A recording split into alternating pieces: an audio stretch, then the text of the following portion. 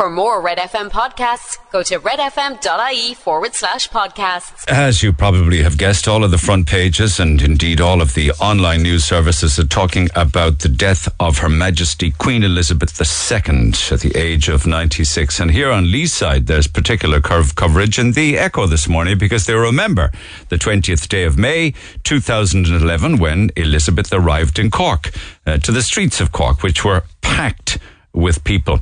It's a front page photograph and then many, many column inches and pictures on the inside of the Echo today with the particular, the one that always makes me laugh is the photograph of the Queen in the English market with Pat O'Connell and whatever joke that he cracked about the mother-in-law fish.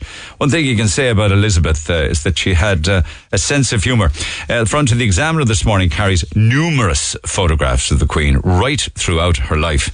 In fact, some might even say that the coverage in the papers this morning might be just that little bit OTT on this side of the water, but who am I to say? We've lost a friend of Ireland is the front page of the Mirror today. Michael D. Higgins leading the tributes. The longest reigning monarch is mourned. And of course, we now have King Charles III on the British throne. The Star this morning call it Love and Peace. With many, many, many photographs talking about her days on the throne and her relationship with Ireland. And the Sun this morning says that it's the end of an era. Tributes to monarchs making all of the papers today. The Irish Daily Mail this morning has a photograph of head and shoulders of the Queen, all in green, incidentally. And they call her our friend, the Queen. The Independent this morning says a beacon of calm in a world of constant change.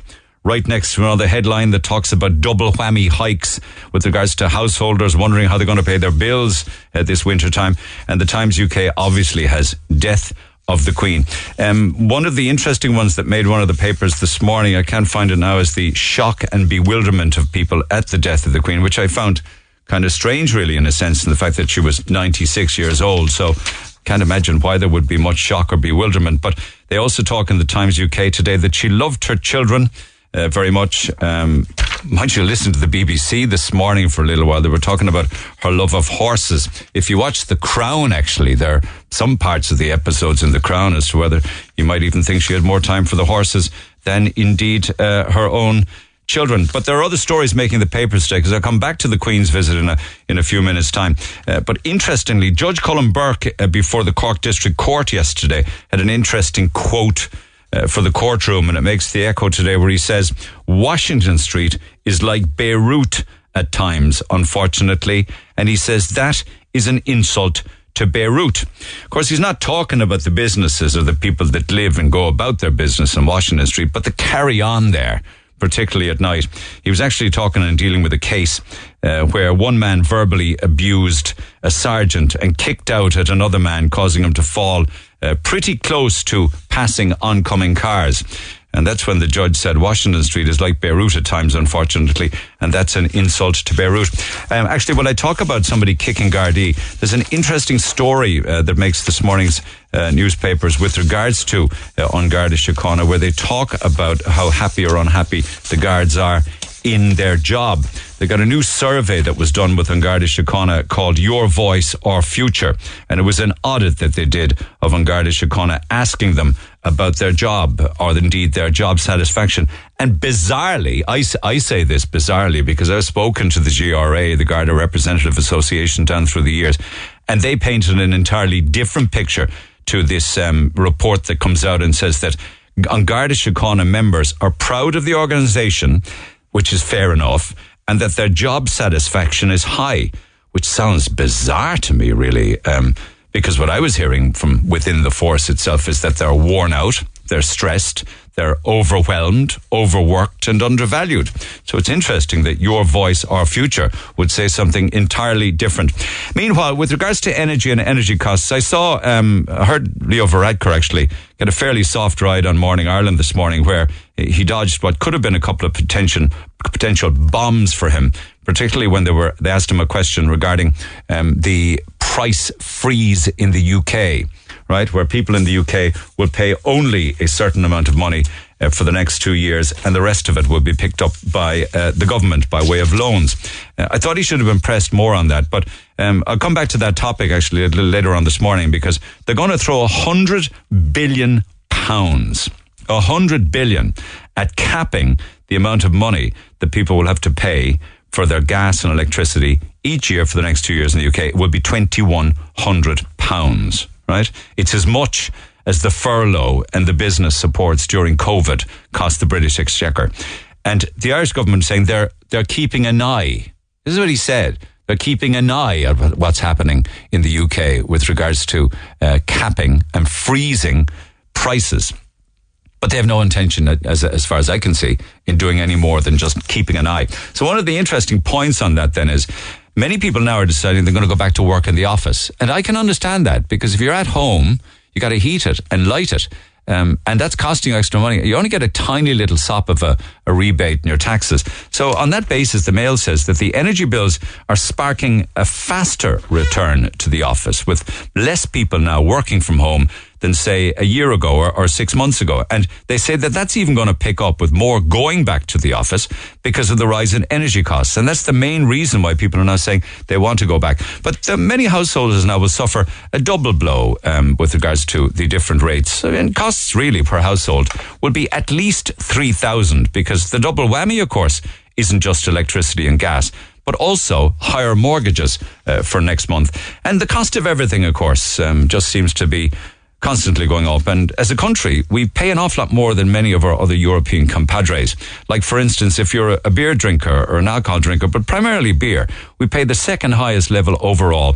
And it's not in the cost of the production or the shipment or the transportation or the stocking of the alcohol. It's actually all got to do with the excise that the government takes on it. And then today is an international day. It's Fetal Alcohol Spectrum Disorder Day today, FASD. And apparently we have the third highest rate of globally alcohol-related birth defects because of women drinking during pregnancy. An awful lot less are than, say, 30, 40, 50 years ago, but they're saying that still too many are. And today's the day that they encourage pregnant women and women planning a pregnancy to have a completely 100% alcohol-free 9-month pregnancy. I suppose a lot easier now with non-alcoholic drinks, you know, your Heineken Zeros and stuff like that. You can even get alcohol-free gin. I don't know about vodka. I mean, certainly you can get alcohol-free wine, but I imagine it probably still tastes as vile as it did the last time I tasted alcohol-free wine. Enoch Burke's still in jail now. He has been put into isolation, apparently. This is the teacher jailed for contempt of court in a bitter transgender row. He continues to dominate the papers, and he says he will stay in jail for as long as it takes. And sadly, of course, we had the many tributes over the past few days to Lisa Cash, who lost her life at the age of 18, and her 8-year-old twins, Chelsea and Christy Cawley. The removal, of course, was last night, and her mum was there. Their mum was there, and she was being supported and literally held up by loved ones as the bodies were removed to St. Aidan's Church in Tala. And that makes many of the red tops today. And the arrival of Garth Brooks. And I'll come back to this later on this morning. But for me, one of the big stories of the day is the fact that he's shed 3 stone in weight, over 50 pounds lost. He looks absolutely incredible. And weight loss is an amazing thing because it takes years off you. He's 60 years old, and he was well overweight. Like, he said that himself in the past. But my God, he really must have hit the gym, changed the diet, and got stuck in. So, because he needs to be fit for the tour, of course. He's got 5 gigs to start in Ireland, and the first one tonight. So he shed 3.5 stone to be fit to run on the stage, and kicks off his long-awaited 5-night run at Croke Park tonight. Photographs of him with the weight loss are just amazing. And all of the papers talk of it. So I won't dwell much on Garth Brooks now, because I will be coming back to it a little later on this morning. Lines open. Text 0868 104 106. Off we go. Cork's #1 talk show.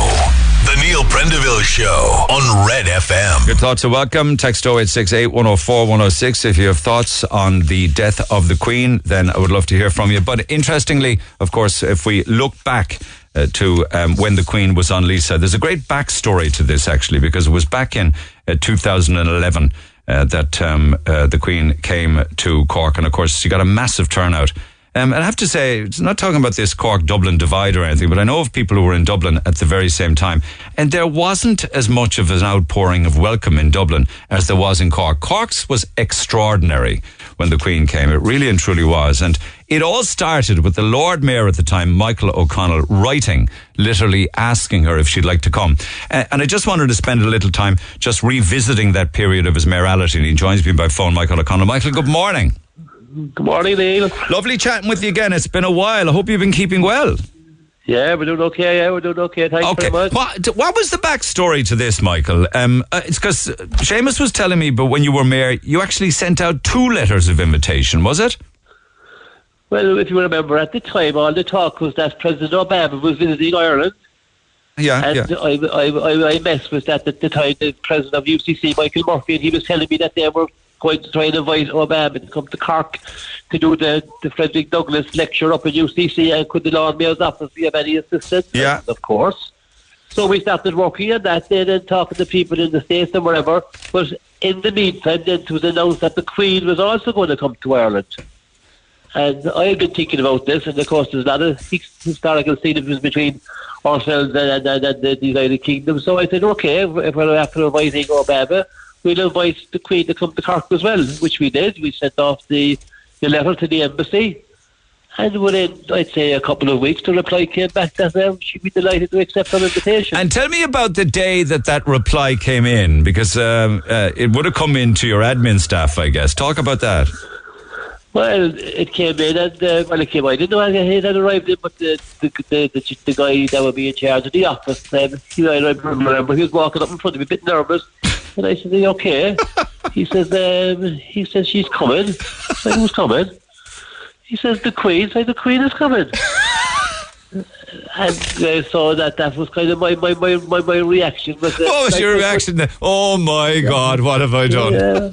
Yeah. What are we going to do now? But you know something, that's the people criticise City Hall. When something needs to happen, the people in City Hall are absolutely unbelievable. It happens, and they make it happen. Okay. And because the organisation, Neil, they had to go into this, from City Hall, the police, and the embassies, and all that sort of stuff. So what happened? What happened next then? Of course, you had to start planning it. The whole kind of machine had to kick in, I guess, yeah? Oh, yeah. I mean, Sir Julian King, he was the British ambassador to Ireland at the time. He spent, I suppose, he was in Cork leading up to at least every 10 days, I'd say. Every 10 days. And when he'd come down, and in fairness to the guy, we'd go up to the market, walk around, and he'd always insist that you'd walk from the City Hall. He loved walking around Cork, he says, because he was there before. Then we'd walk from City Hall over to the market and chat to people on the way as well, and then go in and meet the people in the stall holders, whatever. And he was very, very supportive of the whole thing, you know. Was there a huge security protocol that would have come in advance? Because I remember all the manhole covers had to be sealed down, and there would have been a huge amount of people looking after her, I suppose, wouldn't there?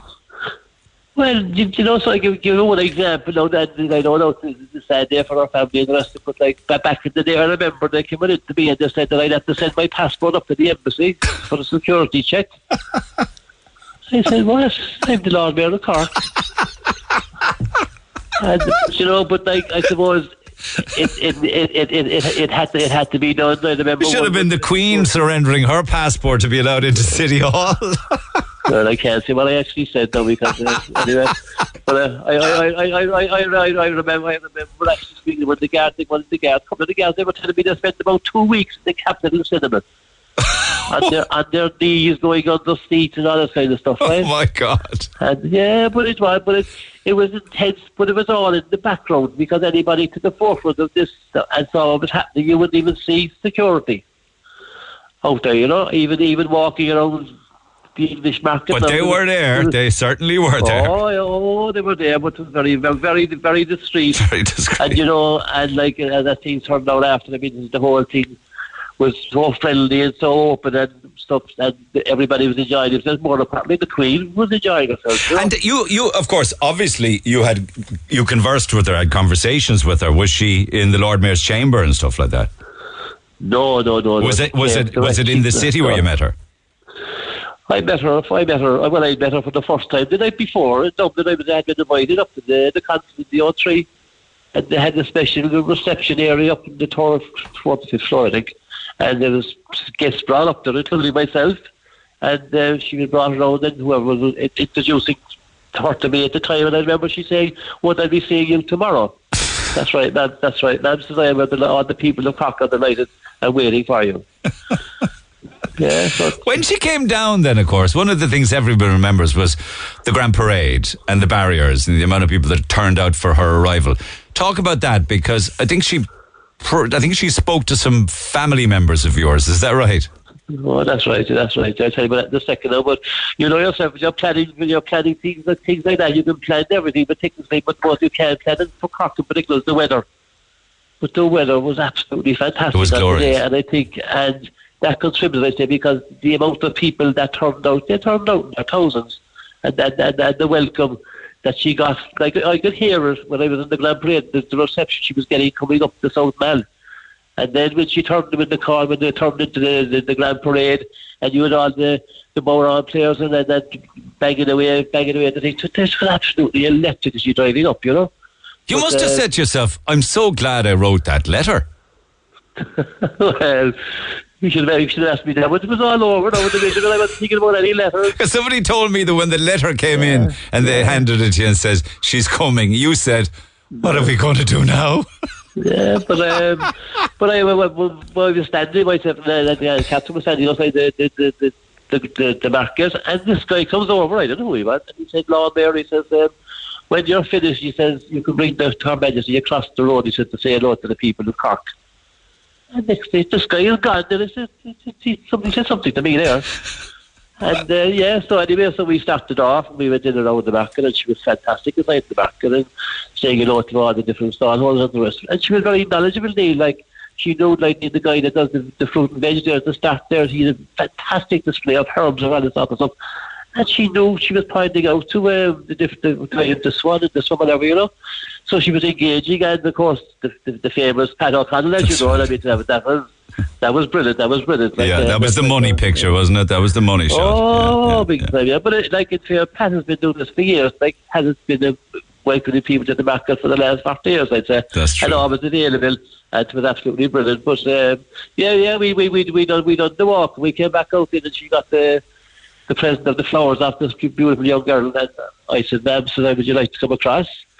"Of course," she said. So we're half with the crust, and you half with the crust, and be from the north side only, as you know, you don't get too many opportunities. I said to her, "That's like my family are over, so I'd love if you came over and say hello to them." Of course, she said, yeah. So we headed off anyway, and Aileen, my daughter, and my son-in-law, Richard, and Kate, the oldest granddaughter at the time, and Eva, who was the youngest, she was nearly 2.5, 3. And I introduced them to her, and next we introduced her to Eva. She's a bit quieter now than she was then, but Eva said to her, "Mrs. I said, say hello to Her Majesty the Queen." And Eva said, bold as brass, she said, "Mrs. Queen," she said, "I have a very sore lip today." And in fairness, now people rang us up there because the cameras picked it up, and it was all over the papers. But imagine that now, and the poor girl, is she getting wound up since? Mrs. Queen. Mrs. Queen. So I said, I'd be telling you, they'd be saying at their 21st birthday party now, your wedding. That'll be one of the stories, you know. I don't think it's going to go anytime soon. That's stuck with her for life now, Michael. Big time. But it was an extraordinary day, like, at the here and so, like, you know, all the planning like that. But at the end of the day, it came down to the people of Cork. The people of Cork that went in there, and the reception that they gave her was absolutely fantastic. Like. Yeah, it was. You have to ask yourself why there was such a huge. I mean, I know there were protests there. I saw them. I watched the video footage of those that weren't happy. But by and large, why? She's not our queen. But I tell you something. Like the letters that flooded into the city hall after it. And really, some of them, you know. I mean, to say what people were saying, and then were motivated, and their connection with the palace.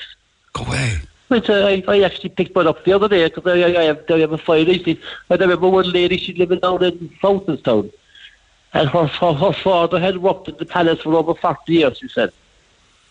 Gosh. And would there be any possibility of getting him in? And we did. We got a ticket for them to come in, but there was loads of people like that, you know. Yeah. And the connection between Corkonians and people who have been over there, who have had an association with the palace or whatever.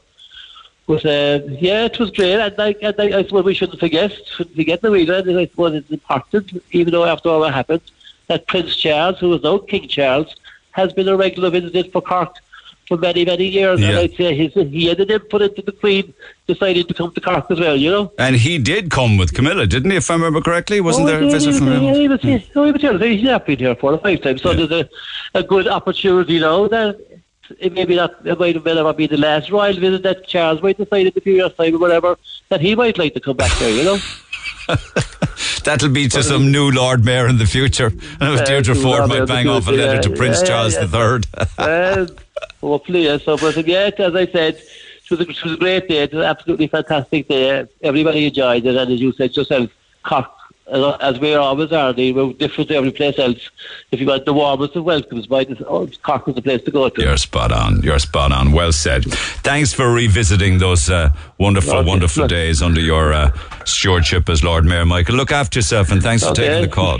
Lovely talking to you. Cheers, former Lord Mayor Michael O'Connell. Seamus took to the streets of Cork yesterday to speak with those who remembered that visit back in Cork in 2011. Do you know what? It was an extraordinary day. We were actually all outside, and it was just a fabulous day.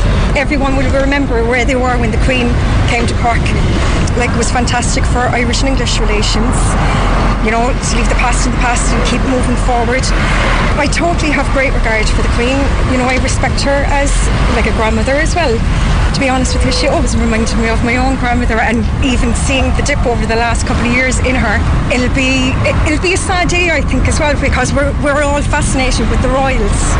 Yeah, no, because I know my own grandmother. Yes. She had to see the Queen's message. Absolutely, and the fact that she had the couple of focal, you know, Kate Meal Foil throat, like, she really tried to make an impact. And as you know, it's the famous photograph from the English market. Pat O'Connell is hanging up in Buckingham Palace. I mean, he was the only one that made her smile, you know, made her laugh with the mother-in-law fish. So yeah, it was a fantastic day. What I remember of it was the looseness of the security. Remember, Cork was the last stop on the tour, and I think the Queen had been complaining that when she was in Dublin, she felt very, very far away from the people. And I remember they almost went to the other extreme when she came to Cork. And I remember quite vividly, actually, when she was here in the market itself, then she came out and she worked the barriers, literally. She worked the barriers, and I thought she was extremely exposed almost, you know, in security terms. But yeah, that was quite an extraordinary visit by the Queen at the time, and it seemed to reach a sort of climax here in Cork with, you know, the extraordinary visit here to the market and you know, the reception she got from the people here. Yeah. Did you ever expect to see it in your lifetime? Yeah, I did. I think particularly, let's say, in the aftermath of the Good Friday Agreement. I think the Queen, the royal family generally would have been very keen, you know, to make the appropriate gestures towards the Republic of Ireland. And if you recall, when she was here, you know, going to the Garden of Remembrance in Dublin, going to Croke Park, a lot of what she did was very, very symbolical, you know, and it was very telling. You know, it was a measure of the effort that she made. At the state dinner, she spoke a line in Irish, you know.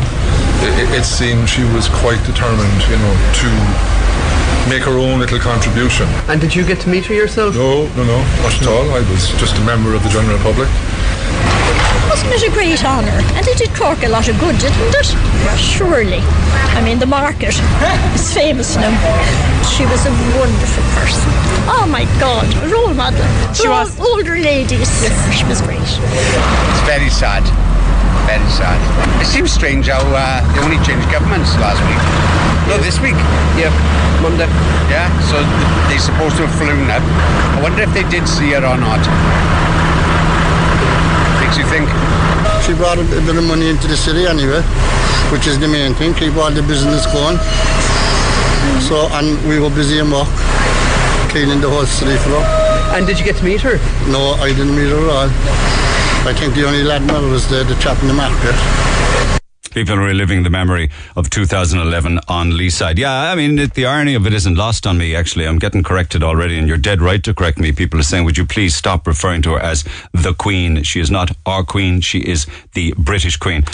Yeah, I mean, absolutely 100% agree. I heard the Archbishop of Canterbury this morning saying, and I kind of did a double take saying, man, would you ever steady on, please? He said she wasn't just the Queen of Britain or the Queen of the Commonwealth. She was the Queen for the whole world. And I said to myself, park it there, pal. She's not my Queen in any way, shape or form.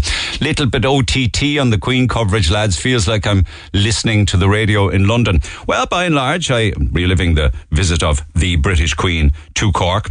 It's not lost on me, actually, that, we all have dysfunctional families, but on the scale of dysfunctionality, I think her family are probably more dysfunctional than most, and at the same time, quite privileged. And to say privileged is an understatement when you think of the lifestyle that they live in. People call some members of the royal family hard working.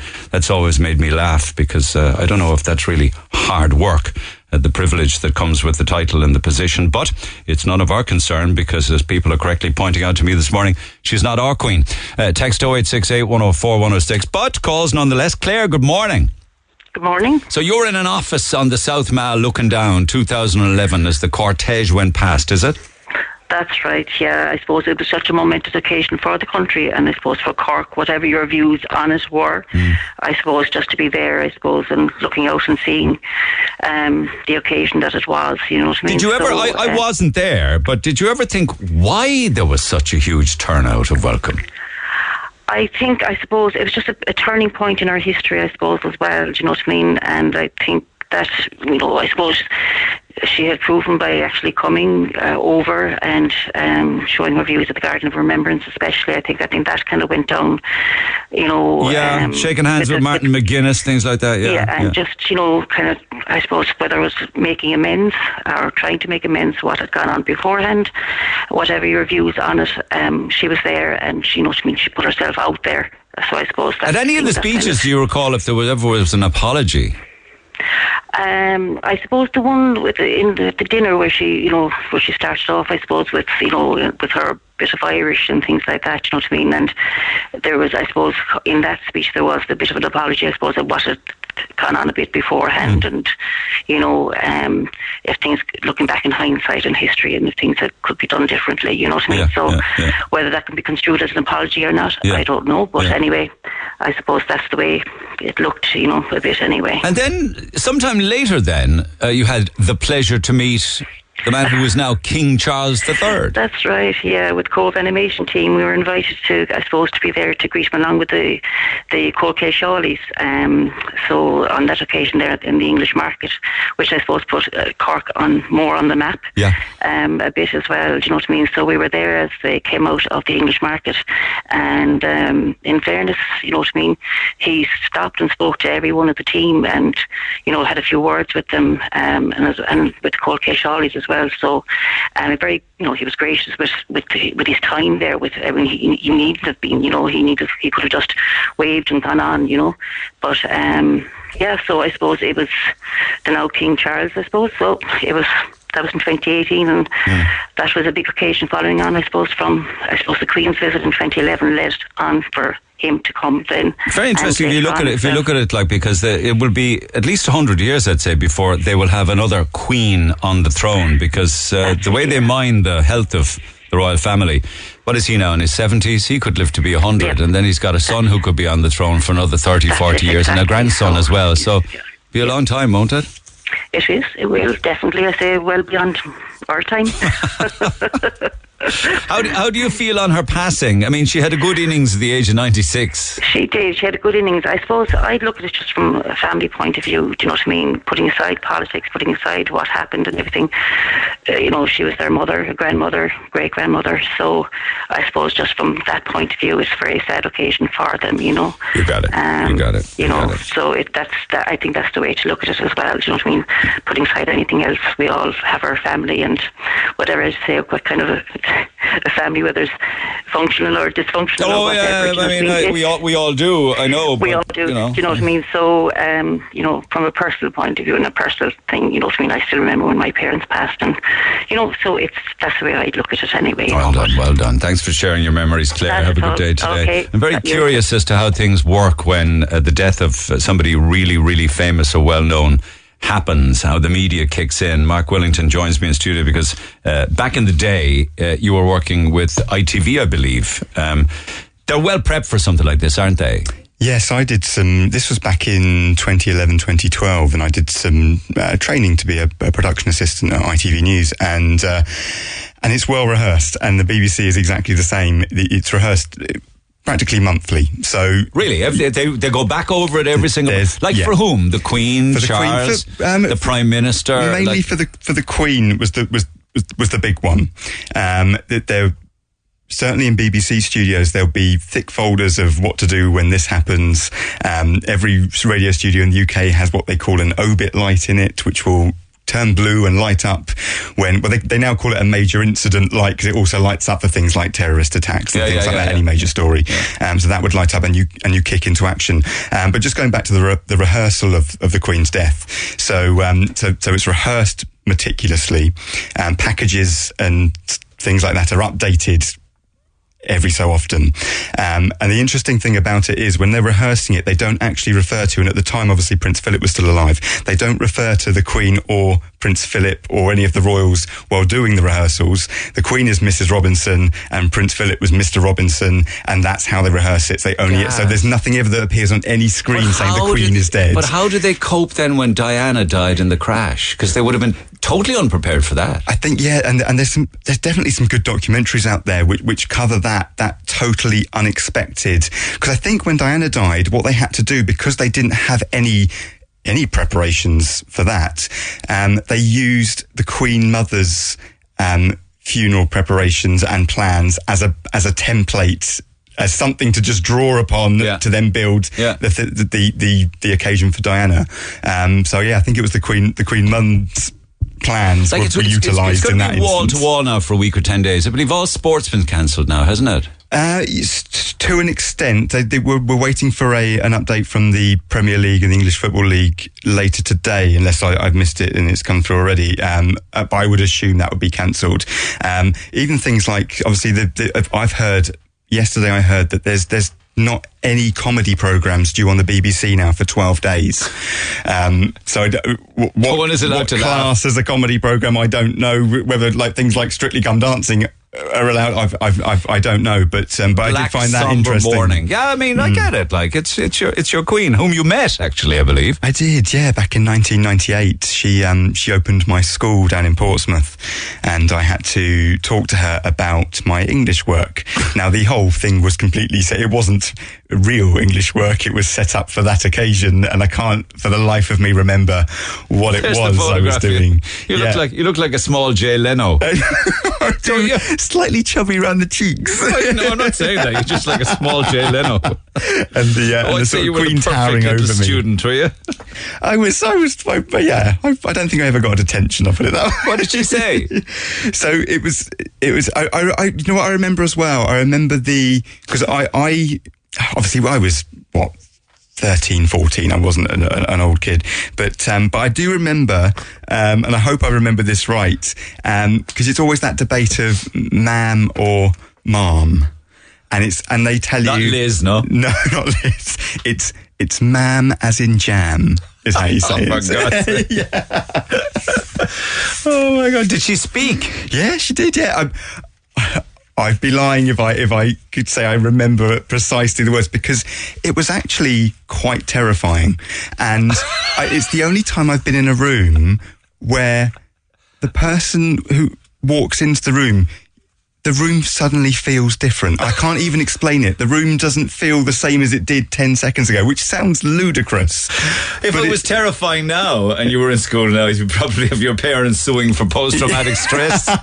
Yeah, true, maybe. Or putting you through the horror of it all. At the time. Absolutely terrified. Nightmares. All right, my man. Thanks for jumping in. I'll let you get back to whatever you're doing. Appreciate it. Mark Willington, back in the day. Text 0868 104 106. Calls, texts and comments on the way. Incidentally, let us podcast. Also remember that today's an important day. It's Friday, which makes it a free Food Friday, and your opportunity to scoop food for 15 of you. Feeds more than 15, courtesy of yourselves and Roosters, Piri Piri, Douglas and Blackpool Retail Park. So you need to text or WhatsApp who you are and where you are to 0868 104 106. I'll tell you all about the food involved a little later on this morning, but there's lots of it from Roosters, and we'll start the shout outs at about 10:15 this morning. So who you are and where you are to 0868 104 106. Talk to Neil Prendeville now. 0818 104 106. Cork's Red FM. Man who's in big demand this morning is the one and only Pat O'Connell down in the English market. Pat, good morning. Hang on a second, let me get my line sorted there. He's moved to 2. Just joining me from the English market, as I say, Pat O'Connell. Pat, good morning. Good morning, Neil. How are you today? You're in big demand this morning, so thanks for squeezing us in. Your thoughts on the passing of the British Queen Elizabeth? Sad day, I think. Really sad day. Yeah. Iconic lady. Yeah, and I think she'll be remembered very fondly in Cork. So yeah. We were talking about the turnout, of course, and the letter that was sent originally to invite her with the Lord Mayor at the time, Michael O'Connell.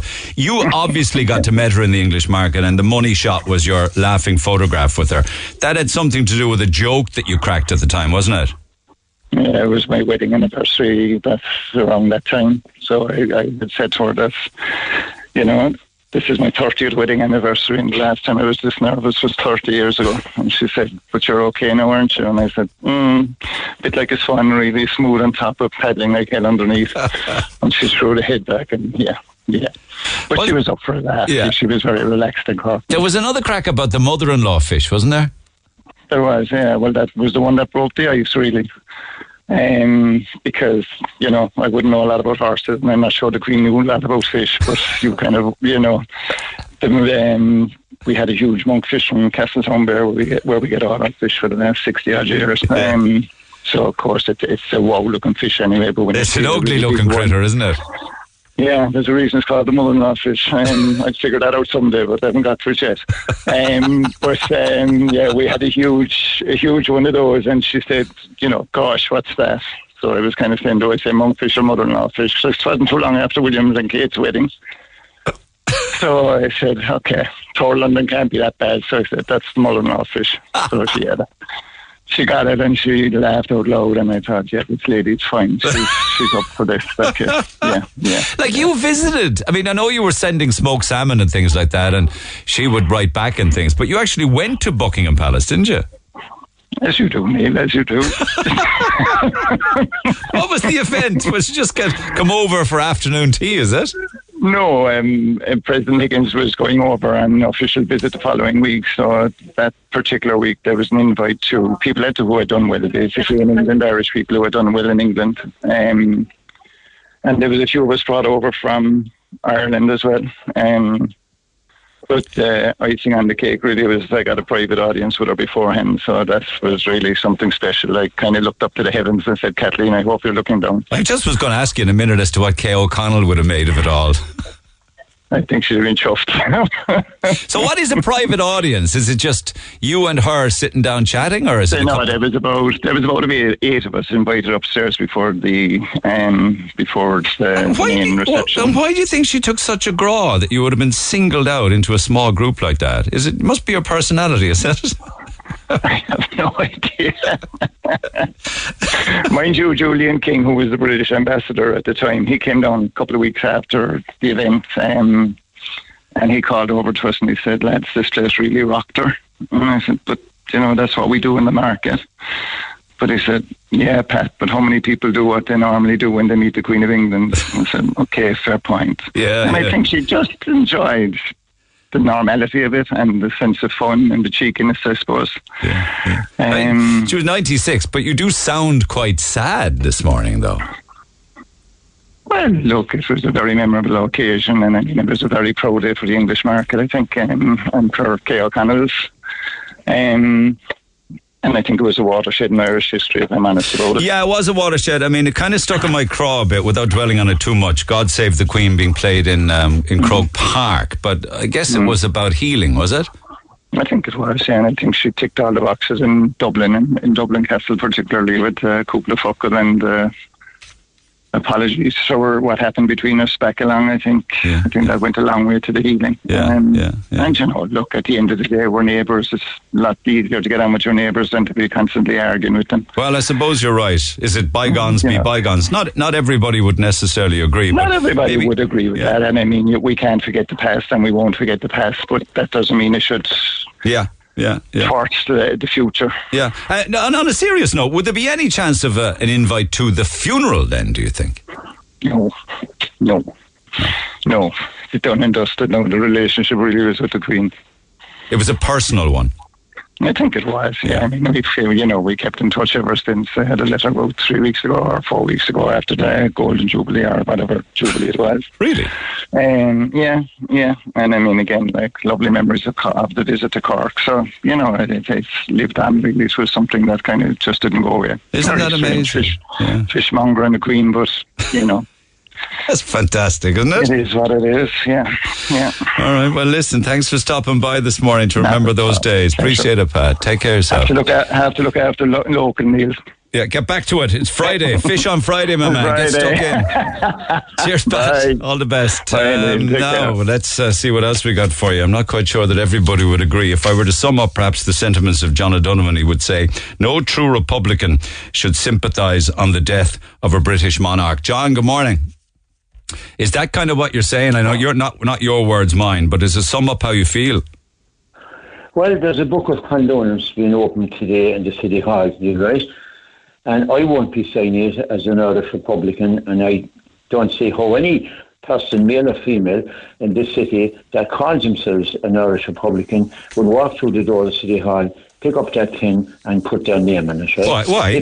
Why? If thousands of people turned out for the Cork visit and then turned out again for Charles and Camilla? If they want to do it, off with them. But I will be requesting after that, Mayor, when this phone call is over now, to know will he or will she have a book of condolence for the family in Tala, the way the people of the city can sign that, because that's a book I would sign. There's a mother in Dublin today who is absolutely in the worst place any human being could possibly be after what happened, and 3 or 4 children have been buried at the one time today. That's where my sympathy will go. That's where my signature will go on a book of condolence to them. Now, as regards the Queen herself, right, she had I'm sick and tired of yesterday hearing about this life of service, right? She had a very privileged lifetime.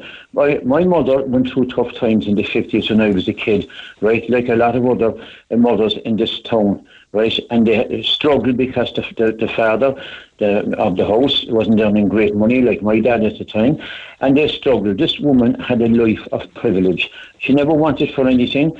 She lived to be 96 because she had an operating theatre inside Buckingham Palace, top physicians on call 24/7. This is the woman who knighted Colonel Jackson, right, who was responsible for murdering 13 people in Derry City on Bloody Sunday. This is the woman who knighted Tony Blair, who went into Iraq without any permission whatsoever, a sovereign country, and was responsible for killing hundreds of thousands of people. Her son, Charles, is the commander-in-chief of the Para Regiment, the same Para Regiment that murdered 13 people again on Bloody Sunday. Right? When Diana died, they had to be dragged back, screaming by Tony Blair, because the people were saying, where is the right family? And they had to come back, almost nearly against their will. And, we see what happened after that. But the whole thing is that, look... I know all of that, and none of that is lost on me and perhaps people listening, but some might say, that's all in the past now. Well, it's not because, the teddy bear's head is still missing. And I'm talking about the 6 counties. She still rules, and Charles rules supreme now over the north of Ireland, right, which is our country, right, belongs to us, like it's all Ireland. And that still goes on, and until that dissolves.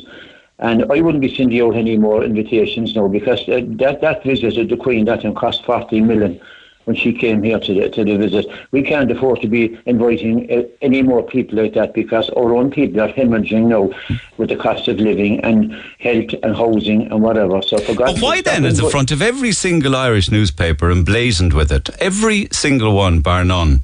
It's like as if it is a death in our national family. Yeah, I can't see what the obsession is. I really can't see what the obsession is like. No one's saying that. if Michael D. Higgins passed away in the morning, like, of former President Mary Robinson or Mary McAleese, I wouldn't be signing a book in condolence to them either. For the simple reason, I don't think this country, we shouldn't have a president either of privilege. This man Higgins at the moment lives up in the Isles where there's 70 rooms, Neil, right? And he isn't taking in one Irish or Ukrainian family. So we have our own prestige gang here as well. Let's see what the people of Cork make on what you have to say. So for you today, you wouldn't be signing the book in condolences, and you wouldn't be sympathising with her passing. I will be requesting that Lord Mayor's office have a separate book for. Is there a flag flying at City Hall, I wonder, or flying at half-mast or anything? Would they have we shouldn't be, that tricolour should not be at half-mast. I don't know whether it is or not, but if it is, it's a bloody disgrace. And I will keep repeating it's at half-mast in Leinster House, I'm told. What are your thoughts on that? Yeah, well, I don't agree with that either. Okay. No, I don't. Okay. As I said, Neil, and final point again, repeating, I will be requesting a separate book of condolence for the family of that distraught woman in Dublin. Thank you, John. Text 0868 104 106. Your thoughts are welcome. Back after 10. I'm Rory. And I'm Valerie, and you can join us for the very best in local, national and international sport every weekend on the Big Red Bench. That's the Big Red Bench, every Saturday and Sunday from 6 on Cork's Red FM. Get it off your chest. Text the Neil Prendeville Show now. 086 8104 106. Red FM. And so by text to 0868 104 106. Well, Neil, Liz Truss had an interesting first day as Prime Minister. Wonder who's next for the chop on her second day, says Paddy. The Queen's visit to Ireland, and particularly Cork, was the best thing that happened to our two countries. It was an incredible historic occasion. She was the monarchy and leaves a void. Little bit over the top this morning, Neil, with your coverage of the Queen. Feels like I'm listening to a London radio station. Another one. I suppose we're going to waste the whole show talking about the Queen now? No, incidentally, we're not. Us, the Irish Republican people, what was the royal family to us? What has the royal family ever done for us? Why do Irish people feel the need to show such an interest in this family that could basically be called a mafia? Maybe stick a picture of her up now over the fireplace alongside Pope John Paul II and JFK. What are you talking about? She covered up for Prince Andrew, let us not forget, says Kieran in Carricktool. I'm skitting. I remember the day the Queen visited Cork. I put a rumour out that she was visiting us at the Victoria Hospital. And we had the catering managers up the walls looking for royal cutlery and crockery in case she came for tea and scones. Well, the cat's out of the bag now. Why are we celebrating the Queen? She did nothing for the people of the UK either, especially the homeless. What business did she bring to Cork, for instance? Nothing but a privileged old woman who never had to wipe her own behind. My Queen mother was my own mother. Pat O'Connell was the best ambassador for Cork and our image abroad during the Queen's visit. It really uplifted the nation and was a positive time. Frank wonders, could the Queen leave the 6 counties to us in her will? It's just the text of the day for me so far. Lads, can we ask why the Government House, as in Leinster House, is flying the tricolour at half-mast today? Sarah says, I rang the Taoiseach's office. I was transferred and passed on to 3 different departments to have my question addressed. And the response I got was very short and blunt. They told me it was a mark of respect to the Queen. Personally, I feel it's unnecessary. The Taoiseach has already made a public address to mark her passing. She was not the Queen of Ireland. Yes, she deserves an amount of respect, but not our Free State national flag flying at half-mast. That honour should be reserved for Irish citizens, says Sarah. And another one here, very rarely would I agree with John O'Donovan, but on this occasion I have to say he is so right. So that's just a selection of texts with regards to the passing of, again, I've been told to make sure I'm stated quickly, or correctly I should say, the British Queen. But I was talking about a life of privilege, and can I just mention this, notwithstanding the fact that somebody has died here, but her wealth is just off the charts. I was reading this morning some different reports on it. I looked at Forbes, and they were estimating the Queen's wealth, and this has probably even gone up now since the last report was done. But they said that she is worth, personally now, just herself alone, $500 million, in and around somewhere between 350 and 400 million pounds. That is her personal wealth. And then I was wondering, where does that money go? And apparently it goes directly to Charles. He gets the dosh. So the now king gets the 500 million. But I drilled a bit more into the family then, because they have what is called the firm. The firm is known, that's the term they call for the family business, which is the royal firm. And it is estimated that the family, because they have huge business interests and own massive amounts of land, and of course, many, many companies they invest in. So the family wealth for the entire family runs to $28 billion. $28 billion. So let's not forget this when you talk about the royal family. And, you know, I respect those overseas, but the privilege and the amount of money is just off the charts, particularly when I suppose people in the UK are wondering whether they would eat food or turn the heating on. And that's as much as I'll say on that for now. Right, in other news this morning, Free Food Friday, I'll do some shout-outs in a few minutes' time. But one text, I'll do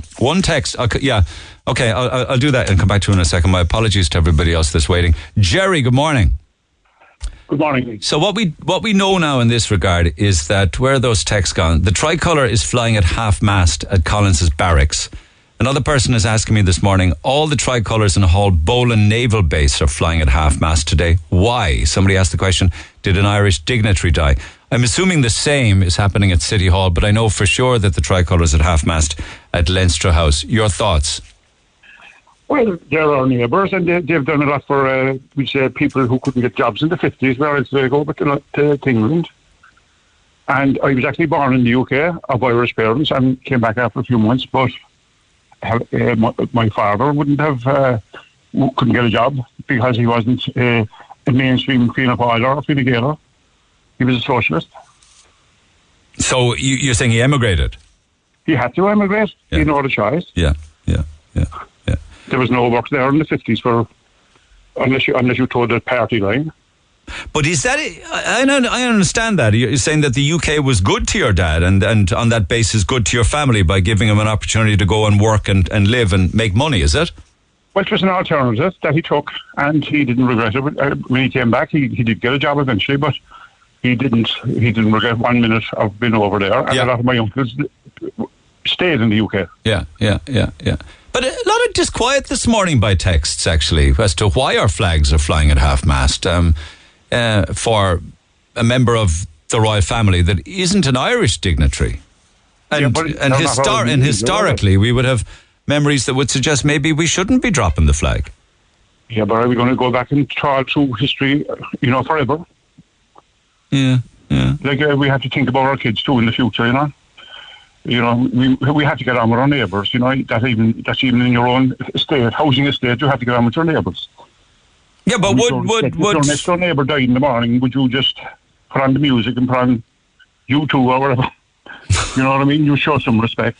Yeah, but would that respect be reciprocated, though, if, say, for instance, an Irish Taoiseach died or the President Michael D. Higgins passed away? Would they be dropping the Union Jack? I don't think so, no. Yeah. Because of they're what you, for want of a word, they're a superpower, and we're minnows in this world. We think we box above our weight, but we're not a superpower by any means. Okay, but on the basis of it being good to your family, you're okay with the flags flying at half-mast, even though your dad didn't go over with a begging bowl. Now he went over and he worked hard. Oh, he worked. And he, and they didn't forget him either. 40 years later, when he came of pension age, that he got a letter. He didn't have to go filling in forms, looking for something that he was entitled to. Yeah, which is probably the way here. Yeah, you'd have to go looking and hassling for it, wouldn't you? Yeah. Good point. Okay, it's an interesting perspective. Thank you for it, Jerry. Have a good weekend. Appreciate it. Text 0868 104 106. Speaking of text, one jumped out, and it's not related to the death of the British Queen this morning. Something that's absolutely very important to the sanity of all Corkonians, and it jumped out at me this morning from Noel in Ballyfihan. He said, Neil, the secret sound on the breakfast show is wrecking my head. Have you heard it? Yes, I have. It's been going on for ages and no one has gotten it yet. You're the man to get on to someone because we need some help. Help a guy out here, says Noel in Ballyfihan. Yes, it has been going on for a long, long time. I believe that the secret sound on breakfast has been going on now for 38 weeks. Now, this is the sound, right? What is that? And that's been wrecking people's heads now for 38 weeks. It's worth €4,500. I remember back in the day when Foley was on breakfast, we used to have fierce banter back and forth on different things between the programs and what have you. And one thing that we had an awful lot of laughs down the years was about the secret sound. And there was a couple of occasions when I thought I actually had got it right. I never did, incidentally. All right. So I tell you what I'll do. I saw his head passing the window there a little earlier on this morning.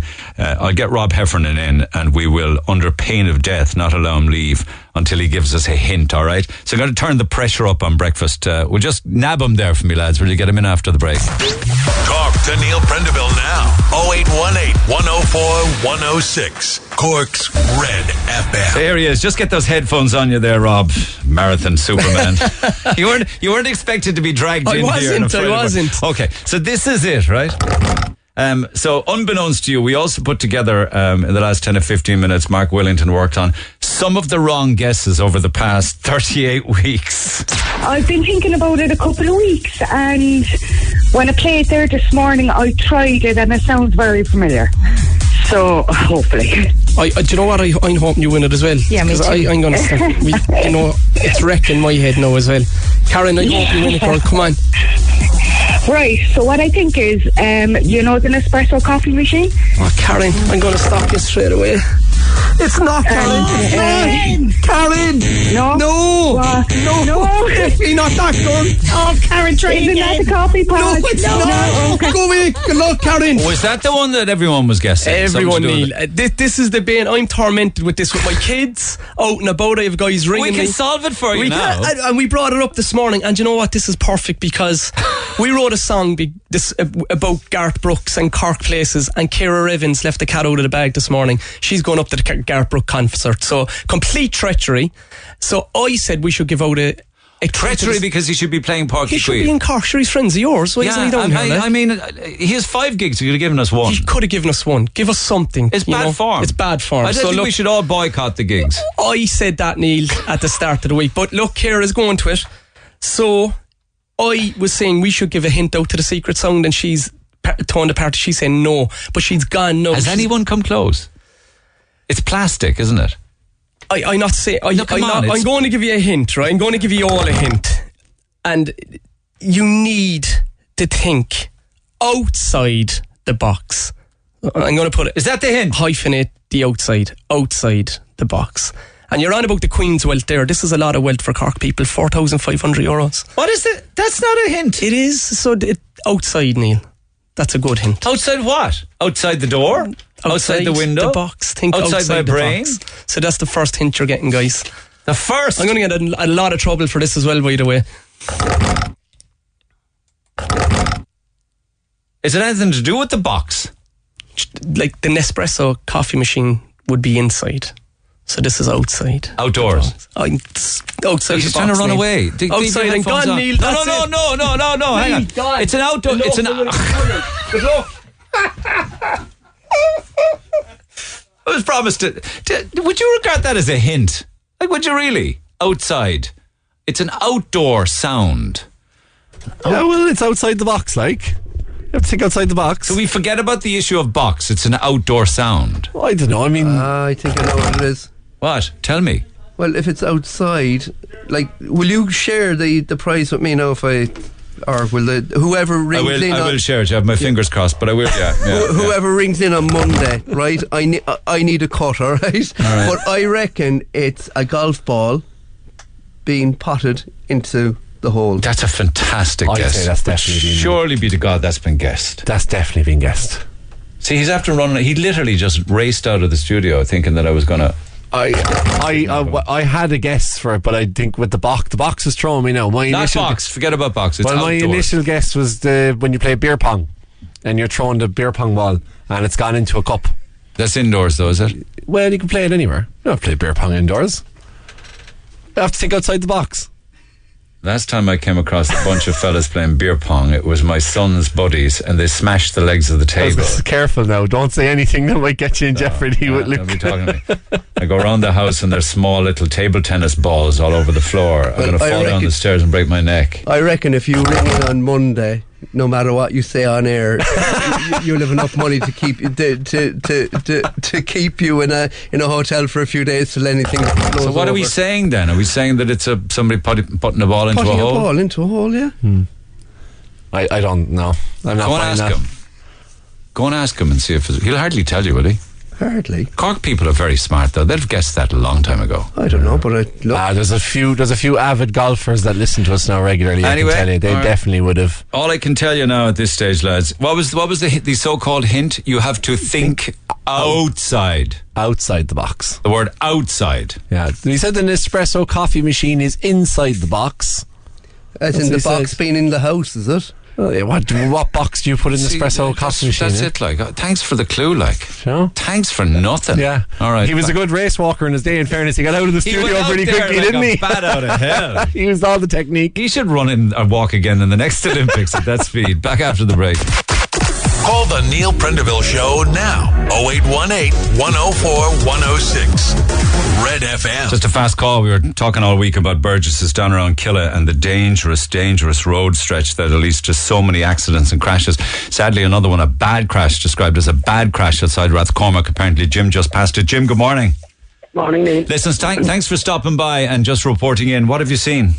It's just on the old the old Dublin Road between Watergrass Hill and Rathcormac. Anyone heading into Rathcormac from the Watergrass Hill side, take it handy because there after being a bad smash there. Okay, is there many involved in it? I think there's at least 2 or 3 cars maybe. Oh my God. It's the junction turning off from the Middleton to Connacht. Any emergency services there yet? The Gardaí are on the scene, but I said emergency services will be there shortly. We've had a bad week, Jim. We've had a bad week. I hope everybody's okay.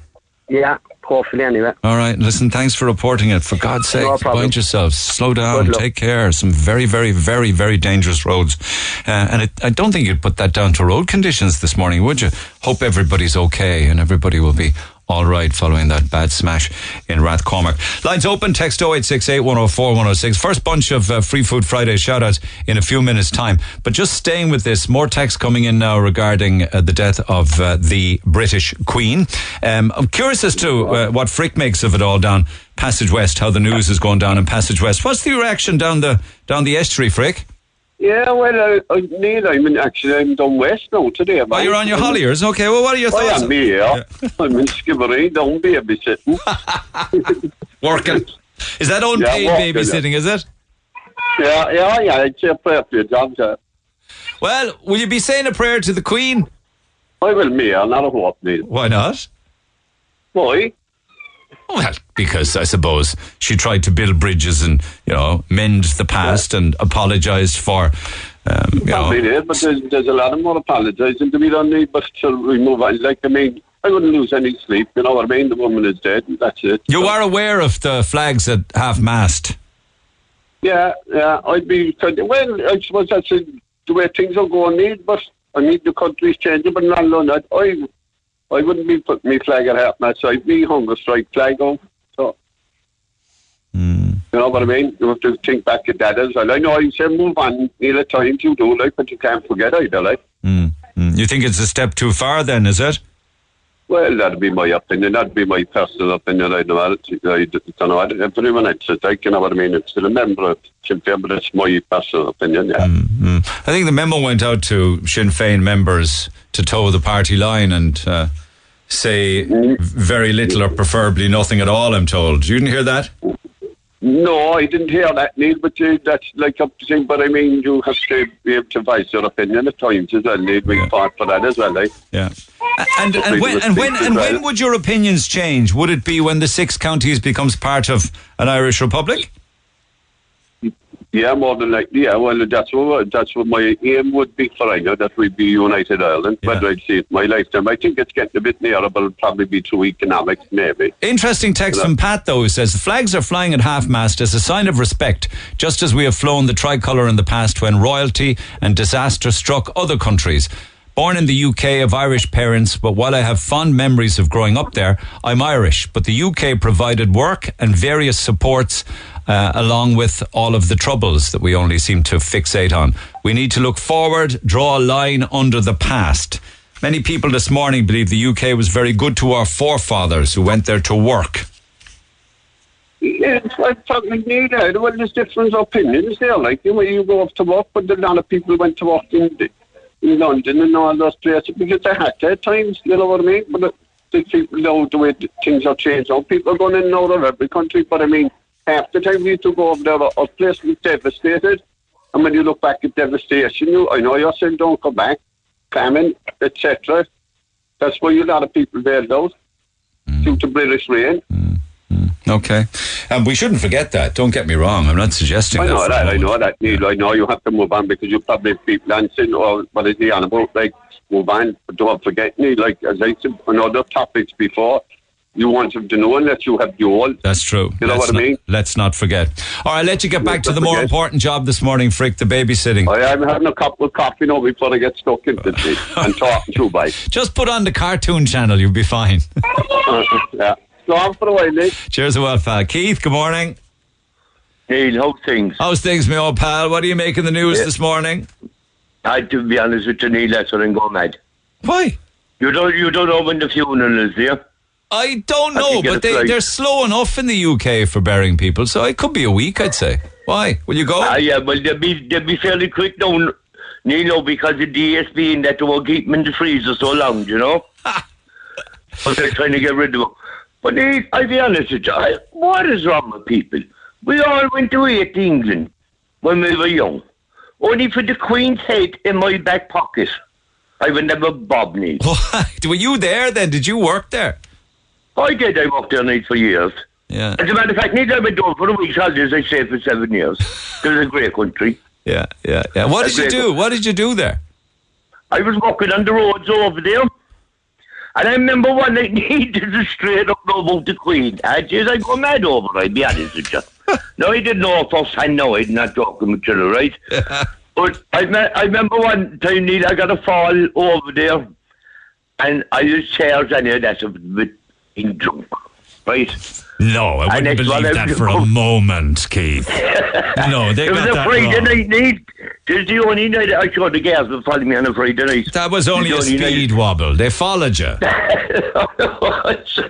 Neil, I was up in court and the judge said, Mr. O'Connor, your charge was falling on the Queen's Highway.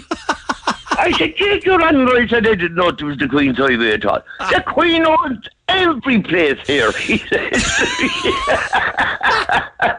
You know that if you add up all of the money that the family have, it comes to $28 billion. I say dollars because I got the figure from Forbes this morning. So that could be anywhere north of £25 billion. Mate, look at all politicians, all the houses they have, and they forgot about them. But I don't know if somebody went in there, Neil, and set up house inside there where they forgot about them. I know, I mean, it's an incredible amount of money. It is. But Neil, look at the size of the house. The house? They've numerous palaces and castles. So look what area he had. He had a big mansion. He had a picture worth €3 million euros on the wall, and nobody questioned it. He had Inishvikalon Island, didn't he, off the Blaskets? He had an island, and he had a yacht. When yachts weren't even around. We had another Prime Minister there that said, what is he, the Taoiseach? He hadn't even a bank account. And the first thing now you go over, I hope that he never has to sign on the dole, right? Because the first thing they'll ask you over the dole of was, give us your bank statement. There's no chance of Bertie ever having to sign on the door. Just to answer your question, they think the funeral could be on Monday, the 19th of September. If you want to book a Ryanair flight to Stansted, get the train into Buckhouse. I will too, Neil. So that would be Monday week. Monday week, is it? Yeah. But Jesus, I'm going away to Spain that week. I don't mind, I can't to Spain. Solid. Go on, have a great... Yeah. The Irish want to leave the Queen alone now and all fairness now. All right, bye. All right, Keith, have a good weekend. Sure, Neil. Cheers, pal. Good luck. Thanks to 0868 104 106. Your thoughts are welcome. Just in other news this morning, a little more on Garth Brooks between now and midday today.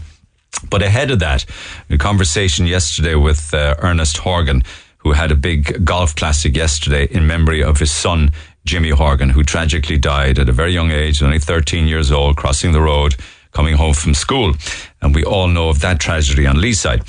Last year, they had a big fundraiser. You might remember the walk down the marina into Blackrock Village and what have you. They raised over an incredible amount of money. I think it topped an astonishing amount. Was it like... I haven't got the exact figure now. I'll come to it. It was nearly 90,000 at the last time I checked before they closed the I Donate. 90,000 euro. So they had the golf classic yesterday, and there is an I Donate fundraiser up now, just following on the golf classic, and all of the proceeds from the I Donate fund will go to the Mercy Hospital, who really, really tried so hard to save young Jimmy's life. And I was telling you about that yesterday because I was chatting on the air with Ernest, and he gave me 2 tickets to see Garth Brooks this Sunday night, the Sunday gig. But not just that, plus a 2-night stay for 2 people at the luxury 4-star Castleknock Hotel.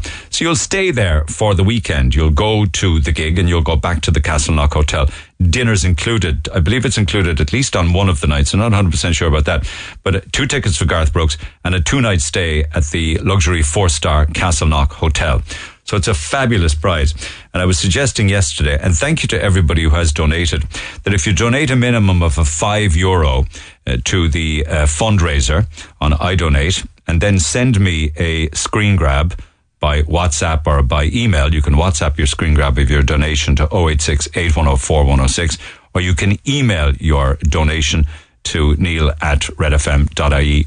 We will pick a winner in the next hour, and somebody who has donated to idonate.ie/event/the Jimmy Horgan Memorial Golf Classic. You'll find it on iDonate by searching the name Jimmy Horgan. Then you'll be in with a chance of winning 2 tickets to see Garth Brooks this Sunday and a 2-night stay at the Castleknock Hotel. So you got about an hour to do that. Then we'll pick a winner. And again, thank you to everybody who donates. I know we live in difficult times, but it's for a good cause in memory of a beautiful young son, the late Jimmy Horgan. idonate.ie/event/the Jimmy Horgan Memorial Golf Classic. And thank you to everybody who will donate. Free Food Friday today. Your chance to scoop a massive haul of food courtesy of ourselves and Roosters, Piri Piri, Douglas and Blackpool Retail Park. So what would you get? Starters consist of chicken wings, chicken skewers, beef skewers. The main event, chicken wraps, chicken pittas and beef burgers, all basted in the Piri sauce. For sides, Piri salted fries, rice, waffle fries, and then all of the mayos that you need, and then you build your own dessert, cheesecake. You add your own toppings because they will send you loads of different types of toppings to put on top of the cheesecake, so there'll be no rowing over the topping in the workplace. So text who you are and where you are to 086 8104 106. And our first blast of shout-outs this morning. Free Food Friday shout-out for everybody at Slimming World in Frankfield in Grange, doing amazing work for the groups that are losing a few pounds. To everybody at Dunn Stores in Carrigaline, all of them working non-stop, would love some feeding. GRP Roofing Supplies on the Tramore Road. To everybody at Watson Marlow Pharmaceuticals in Blackrock. Everybody listening at the Heart and Vascular Department in the Mater Private. The medical secretaries in the Dunmanway Day Unit. Morning to everybody at Northside Glass on the Old Mallow Road. To Arima Connect in Blackpool Retail Park for Friday's food. To the ward personnel, not quite sure where, but morning to Paddy. To Lehan Motors. Caremark Cork on the Tramore Road. Had a tough few weeks and could do with a pick-me-up. Allied Profiles in Mallow. Argos and Blackpool are listening. Classic Windows are as well. Glen Heights Pharmacy. Dearmount Construction. Power Aggregates in Carricktool. O'Donovan's Pharmacy in Ballyfihan. Lehan Motors at the Airport Road. FDC Accountants in Wellington Road. Just another few. Billy says, Free Food Friday is so big, it's obscene. It could nearly be used in the wake for the Queen. Nice one, Billy. Keep them coming. To everybody at Kevin McAllen Buildings, particularly Pat, Niall and Paul. To Transport Services in Ballybolan. To Boots on Half Moon Street. And we'll do some more shout-outs in half an hour's time. Talk to Neil Prendeville now. 0818 104 106. Cork's Red FM. Mary, good morning to you. How are you? Good morning, Neil. I'm fine, thank you very much. Good stuff. Now, I get some bizarre requests of help or looking for help down through the years, and thankfully we have a lot of success with most of them. Let's see if we can crack this nut for you. You were most of your life in the UK, is that right?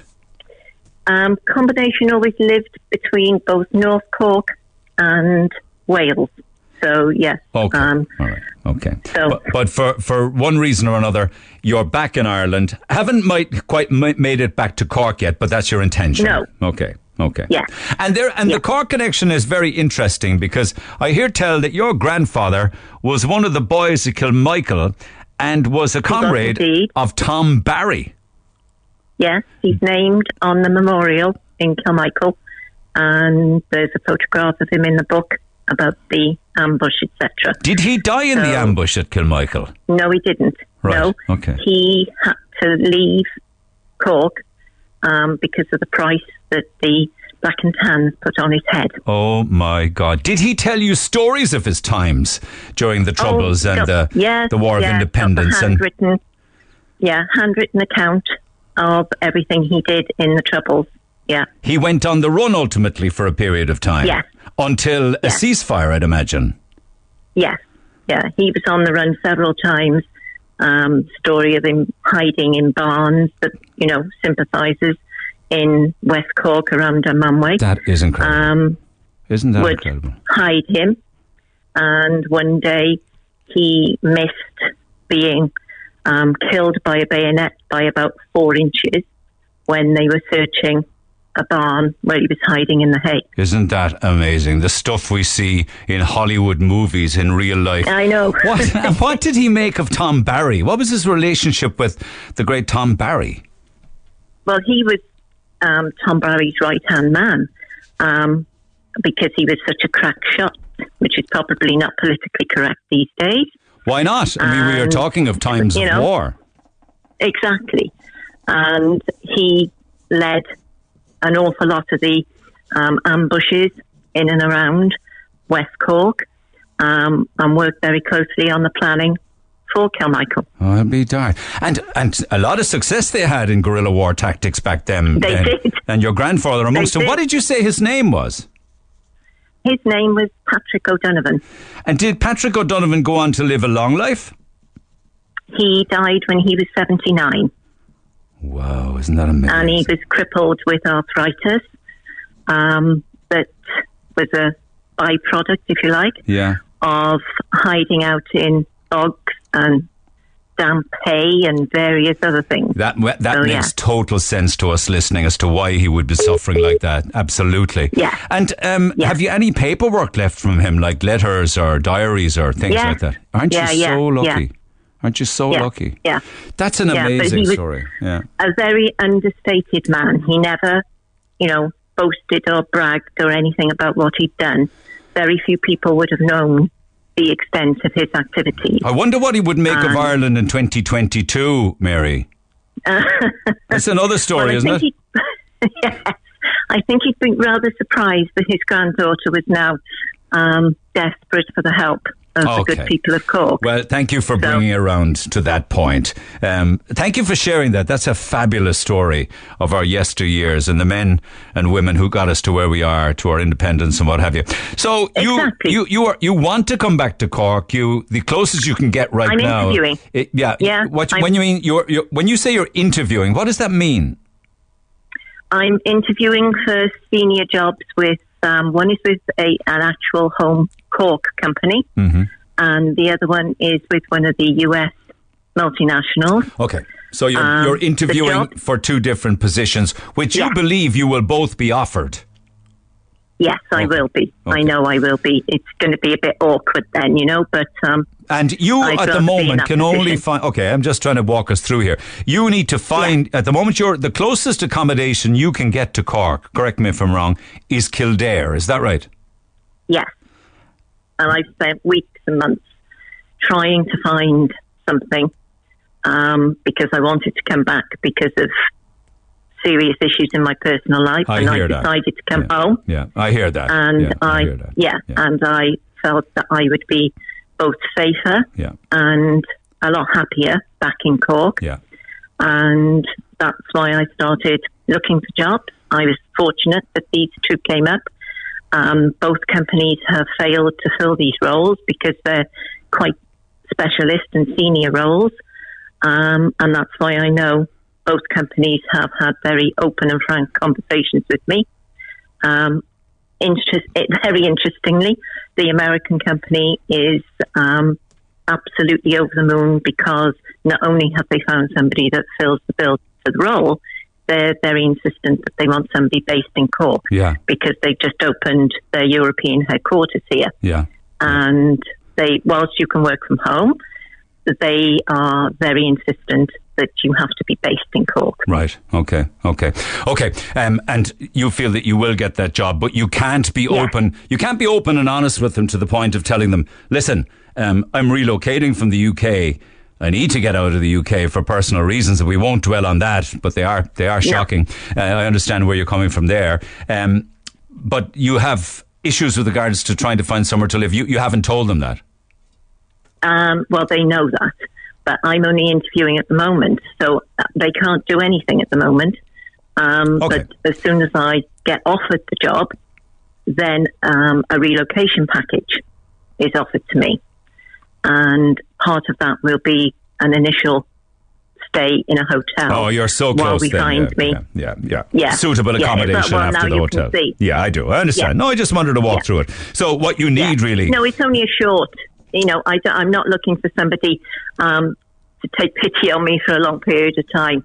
It really is to facilitate me being able, to be back in Cork, to be safe, but also that, it's only a short distance now between me leaving the situation I've got and having the job and then being able to springboard into a normal existence I think it would be wonderful to be able to help you find you somewhere to live and lay your head for 3 or 4 weeks? Short-term accommodation? Yeah. So it would be like somebody that might would share or rent a room or things like that? Yeah. Okay. Yeah. Somebody that's got something, I don't smoke, don't drink, used to have security clearance to do my job. So obviously rather squeaky clean from that point of view. So, not involved in anything, very quiet. Used to being with people and managing people, so very much a people person. So I'm not, somebody that's difficult or awkward to get on with. Yeah. Now, you need to be out of the accommodation that you're in the weekend, isn't it? Saturday. This weekend, yeah. So, I mean, obviously, this is being broadcast on air, so somebody might well be able to help or have a room that could rent or give to you, I don't know, for a period of 3 or 4 weeks. But, I don't know you from Adam, so I can't vouch for you. Do you understand that? You could be up at 3 a.m. with a bottle of whiskey singing Get Out Your Black and Tans for all I know. I promise, Neil, I'm not. You could be down in the kitchen, frying sausages at 4 a.m. Well, the only other thing I can say is that neither of these companies would be interviewing me if they weren't extremely comfortable. I understand. I know. I know. So I know. Listen, it's not the easiest thing to reach out and look for help, but I'm glad you did, because at some stage in all of our lives, we've all had to do it. God knows I've had to do it, and it's always great when people help. And I would love if somebody were able to help you, a granddaughter. My grandmother was from North Cork, outside Kanturk. And as my grandmother always used to say, there but for the grace of God, go any other. That's true. But to finish my sentence, for the granddaughter of the grandfather who fought alongside Tom Barry in Kilmichael, we need to intervene if we can and help in a good way. Well, I hope so. And so do I. I hope that somebody is listening that would have a room that could take Mary in for 3 or 4 weeks. And if there was a few bob changing hands, that'd be all right too, wouldn't it? Exactly. Okay. Well, let's see if there's anybody listening who would like to help or be in a position to help you for the next 3 or 4 weeks. You get the job, get yourself sorted, then you're back in your beautiful county of Cork and all will be well. Exactly. Okay. I couldn't have put it better myself. Well, thank you for that, and I will stay. We will be back to you if we have an update, and you must stay in touch with us in the coming weeks to let us know how things are going. Okay. I will indeed. Okay. Definitely. All right, Mary. Stay listening. Hang in there. Let's see what happens. And thank you to anybody in Cork who can help me. Bye for now. Bye. Anybody in a position to help, please do get in touch. 0868 104 106. 0868 104 106. It would be a wonderful thing to achieve. It certainly would, because she's a lovely, lovely woman, Mary, and it would be great to be able to sort her out for the next 3 or 4 weeks. She sounds like a very genuine woman and is coming back to Cork for all the right reasons. Text 0868 104 106 if you think you might have a room or might be able to help her out on Lee's side until she gets the job, and then she'll be off and running. For all of the business as well, text 0868 104 106. Somebody questioning and curious as to why, when I was giving out the royal family's worth, it was mentioned in dollars and not sterling. Basically because I got the research from Forbes and they gave everything in dollars. So forgive me for that. But I mean, does it make much of a difference when you're talking about millions or the family estate being worth billions, whether it's euro, dollars or sterling? Meanwhile, of course, people are trying to cobble together a few bob themselves to see if they can sort out their energy costs across the winter. And a couple of points on some stuff that I was mentioning earlier this morning. The Taoiseach was interviewed on national radio this morning, and I thought it was quite lame, I have to say. Kieran also heard it. He said, I heard the interview as well, that with regards to the Taoiseach. In terms of the energy crisis, he made the point that the UK cap would come at a cost of higher taxes, as the subvention would have to be repaid. The government has no money. They merely decide how our taxes are distributed. So if we cap energy prices at a cost of 1.8 billion, we the people will have to repay it on the never never, or there'll be less money for all other services that we want. We already owe 220 billion. Leo Varadkar also said that the EU approach of taxing the energy companies for the extra profits they are making during the crisis by way of a windfall tax was another option. He was clear that they are exploring both options. So in fairness to your listeners, please don't be selective in recounting what he said. Sinn Féin want to follow the British model, but won't discuss how we'll repay it. And isn't it ironic that Sinn Féin, who seem desperate to tax the multinationals out of Ireland, don't seem interested in taxing energy companies? So excellent points and well made, Kieran. But if I could just rebut to an extent, it's not good enough now for the likes of Leo Varadkar or Micheál Martin or any of them to be exploring options. They need to make a decision, and it should have been made by now. I understand what you say, that the money will have to be repaid. I don't believe that it's going to be repaid by the British people in direct taxation. This is a loan that they're going to take out to pay it. It's borrowed money. It will have to be paid subsequently down the road, but so does an awful lot of other debt. Now, bear in mind that they have made the decision in the UK to freeze energy costs to households and to businesses. But in the case of households, it's £2,500. That's as much as a household will pay this year, the rest of this year. So there'll be all of this winter and next winter as well. So 2 calendar years, if you like. But they won't even pay 2,500 sterling. They will also get a rebate of 400 off their bill. So the most that they will pay is 2,100. And I know that it's a huge amount of money. It's as much as they spent on the furlough and business supports in the UK during COVID. But doesn't it show how much seriously they take it and the welfare of British citizens? And that's next to 400 to each house over the next 2 years. 400 this year, another 400 next year. Apparently it's the biggest financial support since World War II. And here we are listening to Leo Varadkar exploring options. I mean, we're way beyond that. A decision should have been made way before now. And it's all very well to be saying that they instead are looking at a windfall tax on the extra profits that are being made by energy companies at the moment. But you know what they will do with that? They will squander that. And you won't. A windfall tax won't benefit you in your bill when it comes to the amount that you'll have to pay for heating, for gas, or for home heating oil this winter time. So they're the points I'm making. I understand what you're saying, but that's the way I interpret it, as sitting on their hands. Gillian says the price freeze sounds good in theory, but I've been listening to British media and watching their news about the fact that a lot of people aren't necessarily praising this freeze.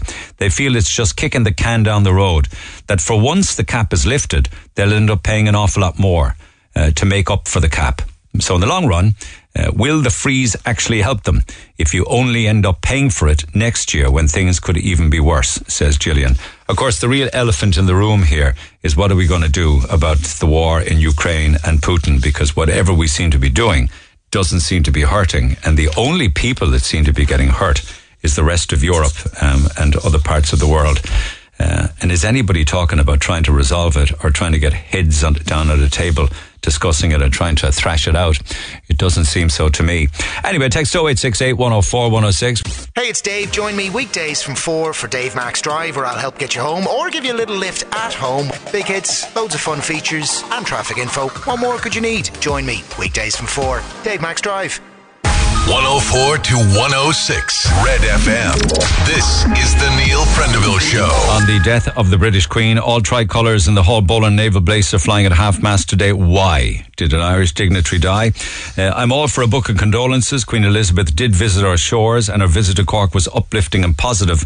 This is about building and maintaining good relationships with the UK.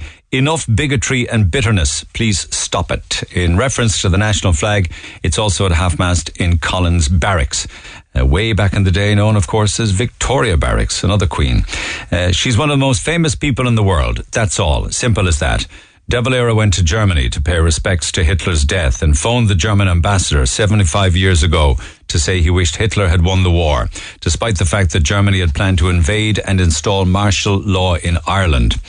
This, of course, incensed Britain and America. When you know that, then it makes sense that a large portion of Irish would be completely against this monarchy. I imagine people have switched off TV and radio or are looking at no newspaper out of disgust at any coverage at all. But when you know the history of the relationships between the two countries, then the negative reaction to the coverage is understood and acceptable. All right, you cover a lot of ground there, actually. I mean, halfway through the text, I think you kind of flip sides, but thank you for it nonetheless. The Queen, or maybe it's the way I interpreted it. The Queen, like all of us, is a human being, and her death should be respected. May she rest in peace, says Mark in lovely Ballyfihan. It is a disgrace, nothing short, that our national flag is at half-mast for the British Queen. The Irish still with an inferiority complex. Which is it? Well, maybe they're two different texts. I agree, and I think John O'Donovan is right with the points he's making. There should be no book of condolence for a foreign monarch, and no way any Irish flag should be at half-mast. After all the suffering the Brits put the Irish through, and no, it's not in the past. It never will be. They still occupy part of our country.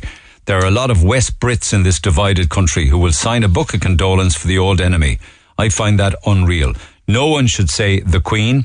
She was Queen of a foreign country, a Shire. I won't say that. Ooh, hey. Could you stop giving it such airtime? Up the Republic 32. I'm always surprised by the carry-on in this country when any royal member visits here and all the pomp that follows them. History never dies, and it still divides our country. They function the same as we do, yet they're treated as immortals. 10 days of mourning is well over the top, says Anthony. They are a superpower and we are minnows. I'm absolutely fuming. We, the Irish, built the UK in the 50s, 60s and 70s, and we were treated like dogs after doing the work that the Englishmen turned their noses up at. Get all those clowns off the air supporting the monarchy. We are second-class citizens for decades, nicknamed paddies, and terrified to be there every time there was an attack or a bombing. We were vilified and tormented. And believe me when I tell you, that's a few of many texts this morning. On a much lighter note, though, following my conversation this morning with Rob Heffernan regarding the secret sound that's wrecking everybody's head, it's worth north of $4,500. He gave out a hint this morning saying people need to think outside of the box. Now, outside, is that outdoors or is outside a box? I think my pal George has nailed it. He texted me this morning and he said the secret sound must be an automatic gear stick being put into gear outside the gear box. Now, I think that is a fantastic guess. We'll find out if it's ever one, if that's what it actually is. All right? An automatic gear stick being put into gear outside the gearbox. If it was that, it would be a right rattly automatic gearbox, though. But you never know. On the point of people, we were saying this morning, is it a golf ball being puttered into a golf hole? We on this program thought we were guessing that for the first time. Apparently not. Somebody texts and says, I guessed that. And so did 430 other people. So it ain't that. But another few of your guesses, and you can have your own guess on Monday morning when they play the secret sound. Is it bowling, where you knock down the pins?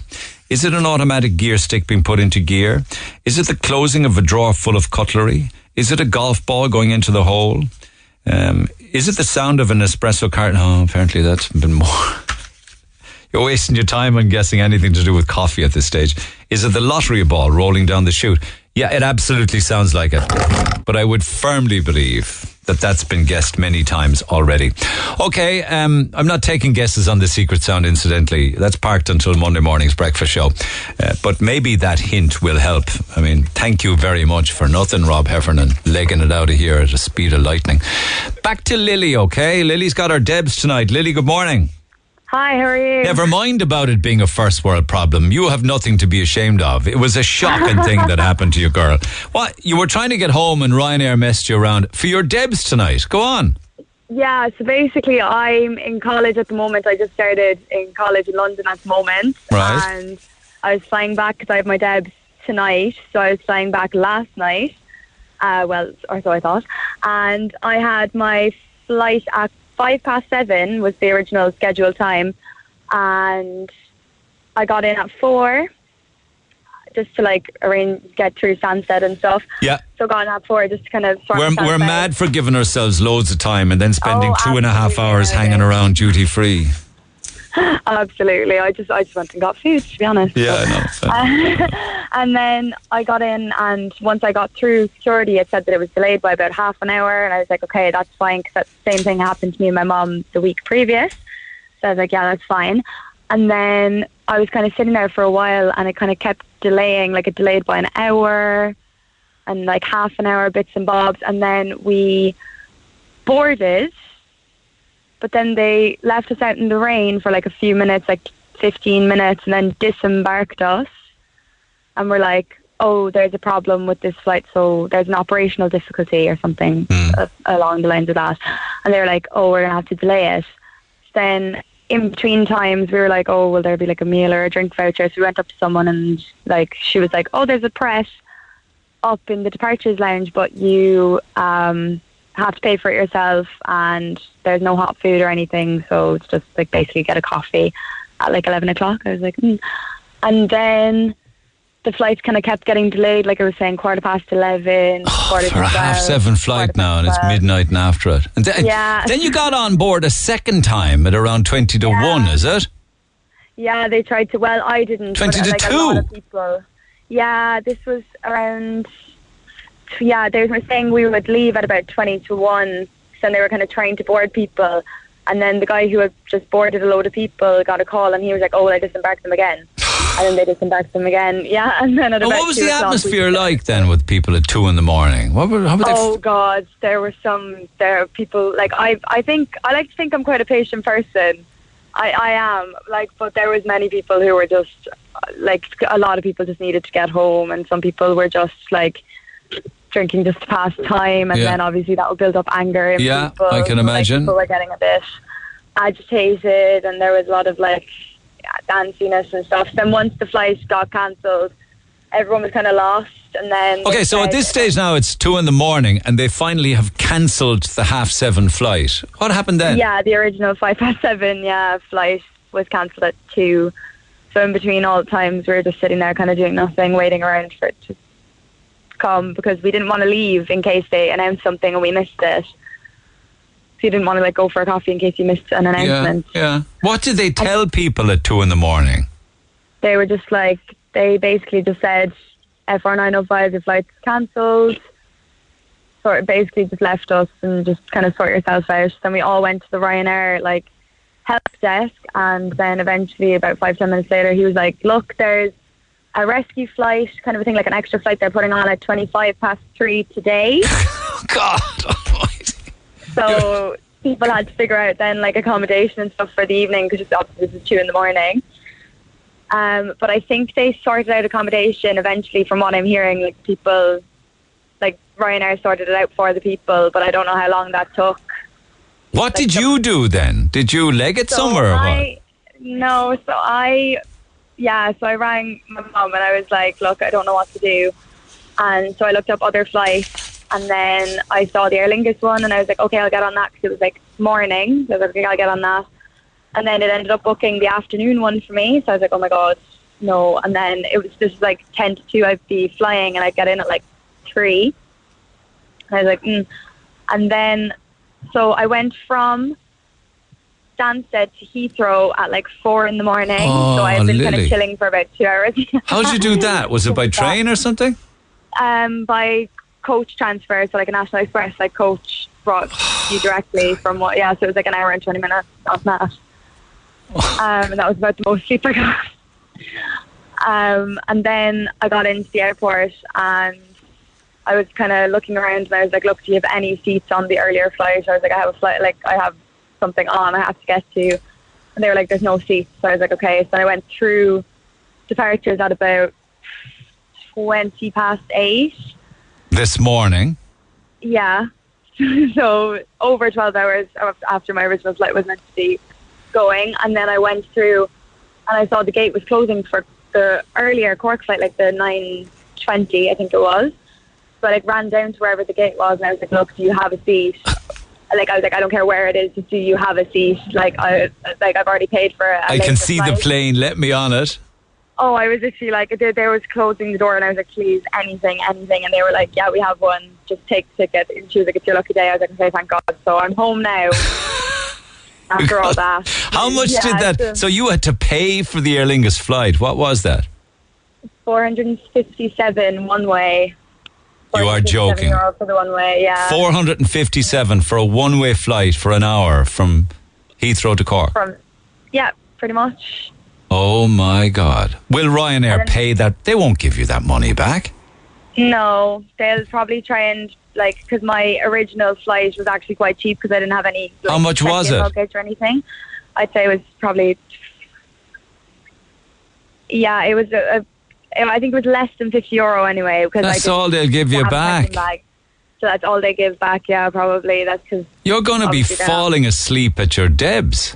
Oh, don't worry. I probably won't be knowing me, but. I have to fly back again on Sunday for if college, I know Debs, you won't be falling asleep is what you're saying. Yeah, not at all. Yeah. Not at all. So you're home, hair and makeup has to be done, dress is ready? Yes, hopefully. What school? Gael Clost Column. And where's the Debs? It's on in the Silver Springs. All right, so you'll be catching up with old pals then? Yeah, so that's like my kind of last hurrah with them. I know. Because I'm kind of going for like a 6-week period after this.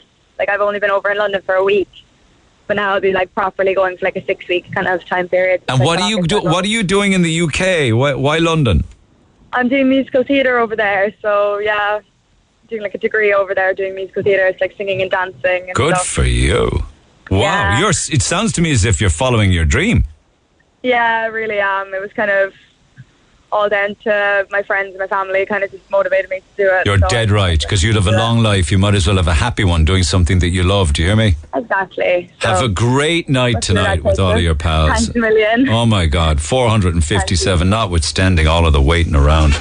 Try and get an hour's kip this afternoon. Yeah, that's what I'm hoping for anyway. Have a great night, Lily, and best of luck with Thanks your a career. million. All the Thank best. you. Bye. Text the Neil Prendeville Show now. 086-8104-106. Red FM. I suppose you do everything, move heaven and earth to get to your Debs or your grads or whatever the case may be. More Free Food Friday shout-outs, courtesy of Salvis and Roosters, Piri Piri, Douglas and Blackpool Retail Park. Morning to everybody at Bridgewater Homes in Kerry Pike, Blockwall Developments in Ballinglana, Auto Express. Morning to John and all of the gang. Smurfit Kappa at Powderduff Industrial Estate. Love some feeding today. Sean O'Sullivan recovery. There's 12 lads working hard to keep the roads clear. Listening this morning. All listening at Barry Joyce Cole. Morning, Barry. The tip top of Fair Hill. Daily Industrial Supplies in the North Point Business Park. All of the staff have been working hard because people are looking for generators. Now that's a story in itself. Let's get Daily Industrial Supplies on the air to wonder why. Has that got to do with energy prices? Generators. Trevor Toolhire listening. Morning, Felix, Adam and the two Marks. In for lunch at McCurtain Street working hard. Would love some roosters. Broderick's Chemist in Barrack Street are listening. Everybody at Classic Windows in Columney. Oliver Hayes Gardening Services in Bandon. Cork Engine Centre in Glantown. Sigma Homes. Glentown Care Centre in Glanmire. Merview Laboratories in Watergrass Hill. Unique Fit Out in Glanmire. Would love feeding. Classic Windows and Ovens. Stripe Telus in Blackrock. Ross Oil Company in Fernands. The House of Hair in Kinsale. Boston Scientific. Everybody at Audi on the Bandon Road. Area Carpets and Floors are listening at Watergrass Hill. All About Gorgeous in Blackrock. Don't you love the name of that? all about gorgeous. Everybody working at the Imperial Hotel, particularly the maintenance staff, ugly duckling in beautiful Doneraile, need to feed the boss in preparation for a hard weekend ahead, and everybody at Keto Products. So I'll do one more blast of Free Food Friday shout-outs in about 15 minutes' time. So this is your last opportunity now to text who you are and where you are to 086 8104 106. Roosters Piri Piri, Douglas and Blackpool Retail Park will feed you. We will deliver it. It'll feed at least 15 of you. And we'll come back to that throughout the course of the morning. I'll clear some more texts as well, because they won't hold until Monday with regards to the passing of Queen Elizabeth II of the UK and, of course, other dominions around the world, but not here. Not here. So there's a lot of division on that. Meanwhile, on a lighter note, do you ever go to a wedding and you might well be the best man or the father of the bride or whatever the case may be, and you have the speeches, and some of them can be quite funny and others can be quite sad and others are mortifyingly bad, or a lot of the time, if it's the best man, it just might be mortifying or cringeworthy, or there might well be too many secrets divulged at the top table. There's a guy actually who'll write the speech for you and is doing very well out of it, thank you very much. But just ahead of that, the greatest sketch that I've ever come across with regards to any kind of a speech regarding a wedding had to be the Father of the Bride speech by Brendan Grace. Now, it's quite lengthy, so I won't have an opportunity to play it all, but here are some of the best bits. I'd like to welcome you all to the wedding reception. Today, I am happy that my daughter is getting married. I remember when she first came to me,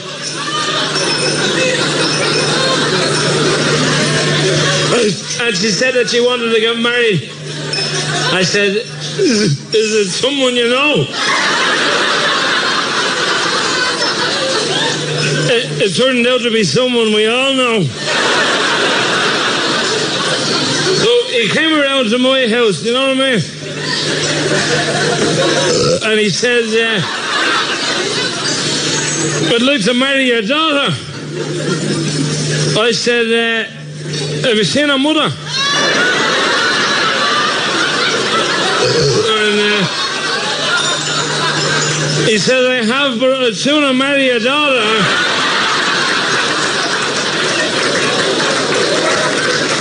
Which she did. I'd like to thank everybody today who bought a gift. Everybody except for two who didn't bother.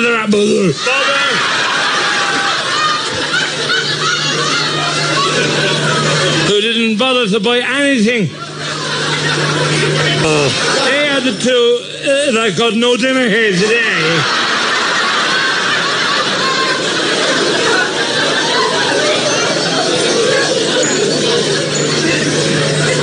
And they weren't on our side of the family either.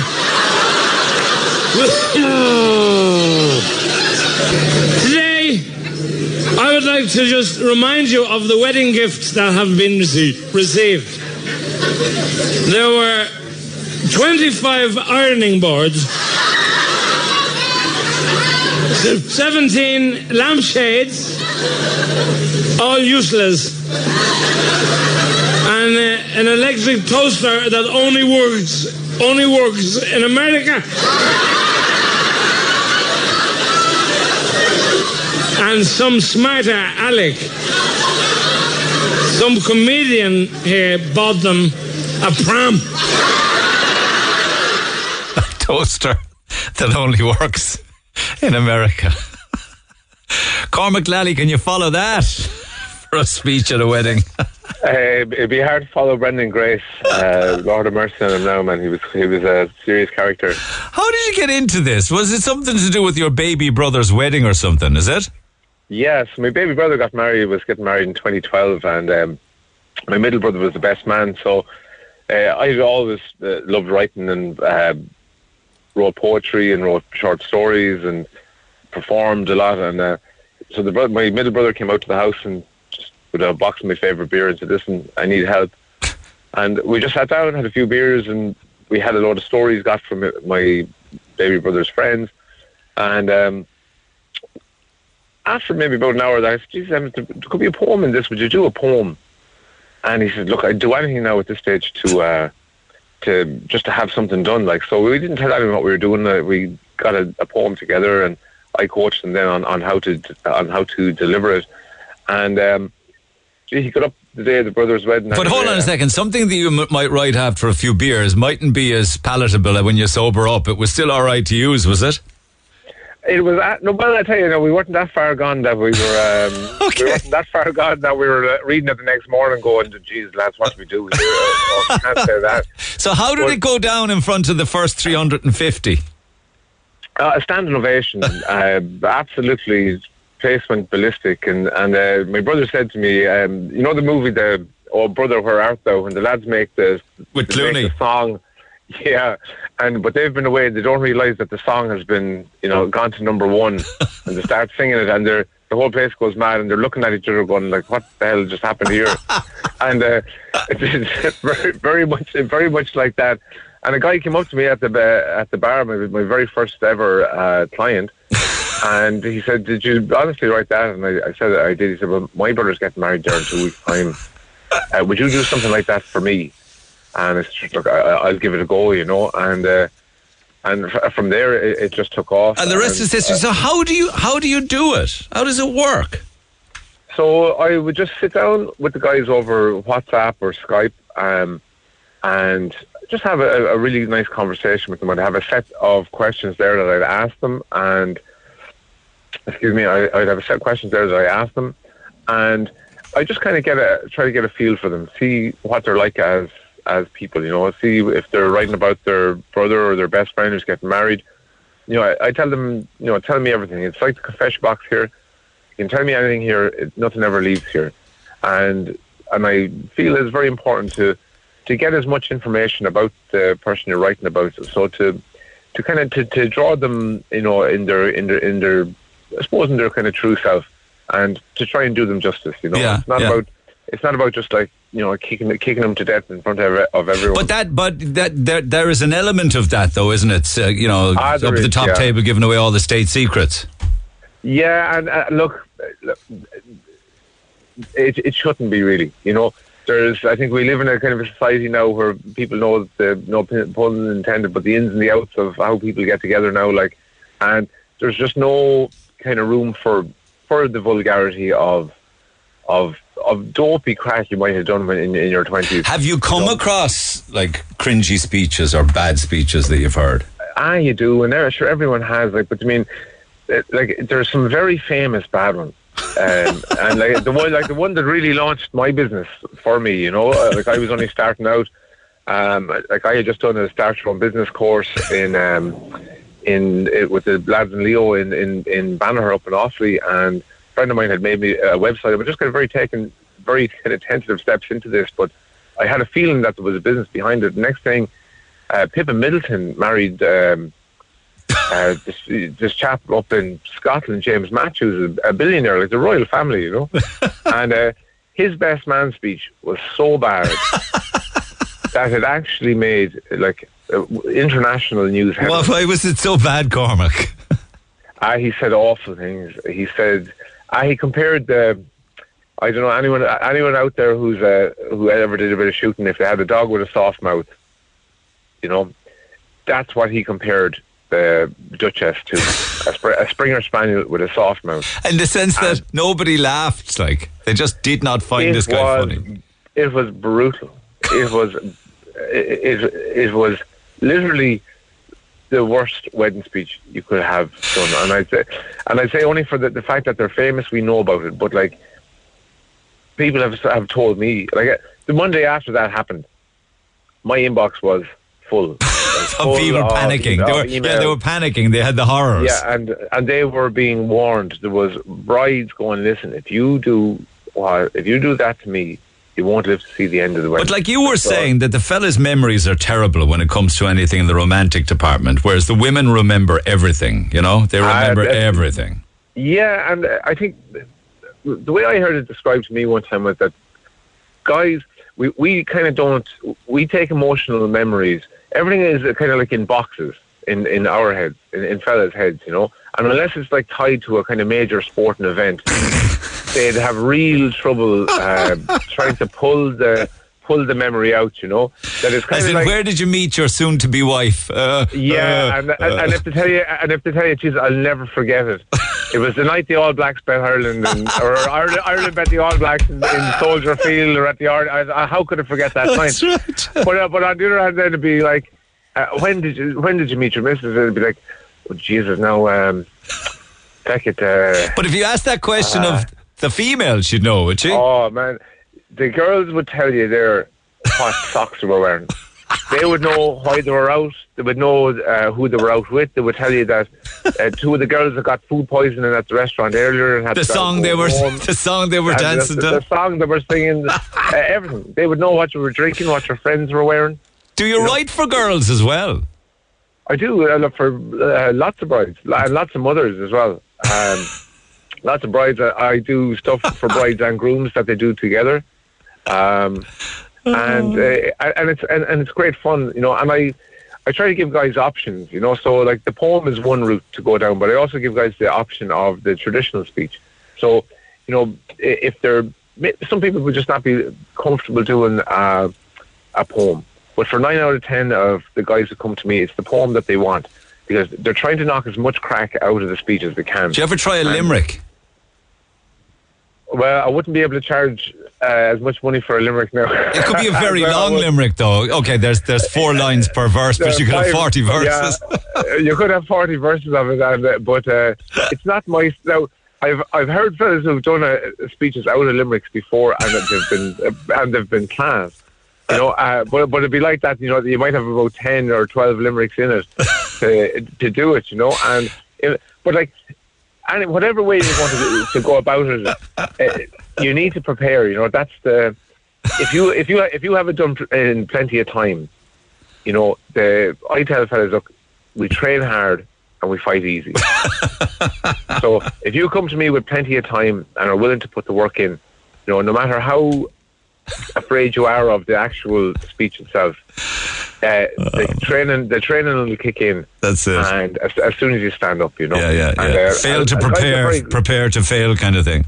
Yeah. And like there would be, and it's not just the speech element that I will go through them. I will go through kind of etiquette and things that are expected of them, which a lot of fellas have no idea of. Do you know who needs an awful lot of help? Would be the father of the bride. Wouldn't it be true? Because I mean, it's a happy day for them, but very sad as well. No disrespect to the mother of the bride, but as a father myself, I've been to one or two. I was at a wedding once where the dad stood up to say a few words, and he was just so emotional. He broke down crying and just sat down. Never got to do the speech at all. Yeah, and it's the dads who have the tendency to kind of dig themselves into a hole if they get going. You know, they'll start off in the 70s. When I'll never forget when I met my lovely wife here, and it was actually at a dance in such and such a place, and you know that place is actually closed now, and there's another place I have it. And then half an hour later, you know, people are you'll just see them like wilting. They're just. They're saying, is it any wonder why I hate weddings? Yeah, and there's no need for it, you know. There's no need for it. There's plenty of help out there. There's I'm just one guy who does this. There's a couple of other very good guys in Ireland who does it. Never mind about them. You're the main man down in Skibbereen. You've done speeches that were translated into Moroccan, Spanish and French. Is that right? Yes, indeed. For Moroccan, Spanish and French weddings? Yes, for an Irish guy marrying a Moroccan girl, and the wedding was in Morocco, and for a couple of other weddings that were in Paris and one in Barcelona. So would you be working on a lot at the same time? I would be working on a lot at the same time, and ever since there was a lovely thing published about me in the Irish Independent where I didn't realise I thought I was going to get like a couple of inches of column space, and the phone hasn't stopped hopping. I got a full spread in the middle of the paper, and I was very grateful to Katie Byrne for doing it. How many have you got on the books at the moment now? 24 now since yesterday. On the go. Tuesday. Yeah, and I had maybe about 6 or 7 to go before that. So I kind of average around 7 or 8 per month. How do you keep the quality up, though? Surely be the gods you run out of angles, no? No, like each person's story, right? The nuts and bolts of it are going to be the same, but every person is different, and every person is coming from, like, from different backgrounds. You're born in the town, or you're born in the country, or you're, the path that you take on life. Not everybody, grew up with 2 parents. Some people, maybe their father died when they were young, or they were whatever it was. Yeah, there's a story in everybody, but the story you don't want is from the best man recalling all of the ex-girlfriends and the exploits down through the years, because that goes down like a lead balloon, right? No, and so should he at the end of it. And how long do they run? Do you time them? So I keep all of my guys under 10 minutes. Good man. So no matter what way you're doing, the fellas, a lot of guys jump at the poem because it's kind of 5 to 7 minutes. But 10 minutes is, if you have good quality, content, 10 minutes will only seem like 2 minutes. It'd be when people are laughing and enjoying themselves and heckling and smearing and are into it and are enjoying it. The time goes quickly. But if you have 10 minutes of rubbish, it'll feel like an hour. So to avoid the rubbish then, spend €300. Is that the cost? So the kind of very basic packages start there. And for fellas who need a little bit more help or want to do something a little different, it goes up after that. But around $350, $400 gets most fellas out for it, and fellas have no problem forking it over, because one fella told me, and I'll never forget it, he goes, "Cormac, this is the only thing in this wedding that I'm spending money on that's for me." I've just had to fork out cash, checks, things for doilies. I didn't even get to pick my own suit. Yeah, nor the food on the table. The food on the table, and he's not able to eat it with the nerves. And it's for a lot of guys, they go, "Yeah, well, you know what? Hopefully, I'll never ever have to do this again." So I'd rather go out pull all the pins on the grenade and take everyone with me in one good, in one cracker of a speech. And and that'll be me. And for most fellas, it's the only thing they're worried about. Because the women are usually running. The show. There's a lot of moving parts, and they're kind of bystanders looking on, and they're just basically just told, like, listen, don't come back with any face tattoos on the stag. Come back with both your eyebrows. Turn up here and smile for the photographs. Say I do.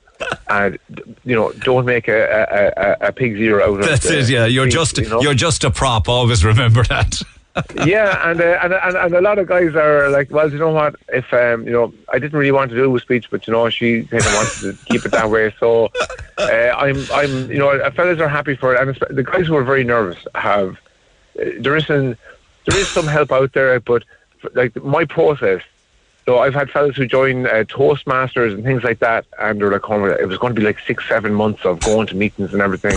And the speech, and you've done like in 2-3 hours with me what was going to take 6 months. And no shade on Toastmasters, they're a fantastic. I understand that, yeah, but I think our conversation this morning will come as a great relief to many people of all sexes. Yeah, I hope so. And that it is a job that has made me very, very happy, very, very happy over the years, and that I was able to do something that I really loved, and to help people in the process. Okay, well, let me pass on your details so you can help more people listening this morning who are probably very relieved that a speechwriter who writes all of these wedding speeches is actually available or exists on the planet. Is that BespokeWeddingSpeeches.com? That's the one, Neil. Thank you very much. You're very welcome, Cormac. Fair play to you for taking the call. You too. Take care.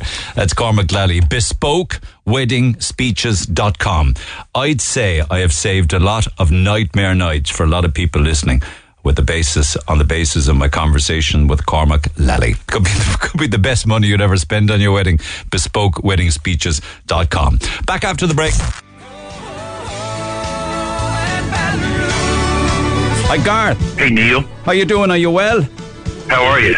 Well, I'm doing good, man. How about you and your family? Very good. I've been anticipating this conversation all weekend, and therefore I've been singing Garth Brooks songs. So much so that I've convinced myself that I'm as good as you. How weird is that? I like it. Everything going well? Good. I mean, you're the one with the 157 million albums. All I've got is a photo album. So congratulations on that. And 25 number one singles. It's fun. We feel very lucky. Stadium tour is running at full speed now that the pandemic is officially an endemic for us. So we're actually out there, and the rhythm of staying out there is starting to happen. So this thing will be running on all cylinders by the time we get to Ireland. It's going to be incredible that you've chosen Ireland to wrap up the big stadium tours. What's the deal with your relationship with the Irish? It's phenomenal, isn't it? I don't know. And you talked about it. We chose Ireland to wrap it up. I think fate kind of chose it because, we tried to start the comeback tour there. Yeah. And now with all the bad stuff, and you're like, man, that's too bad that happened. Then all of a sudden you realize, well, there's your plan and then there's God's plan.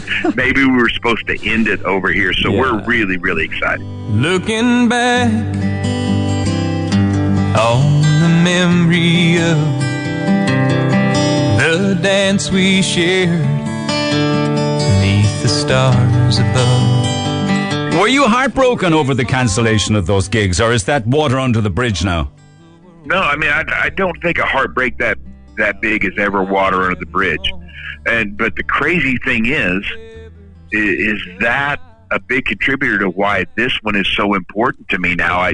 It's kind of weird because when something you love goes away, you get a chance to hold it again. It's almost like you love it 1,000 times more, and hopefully you were never not grateful, but just the chance to get to play Ireland again is even more important now than ever. Standing outside the bar, standing outside the bar.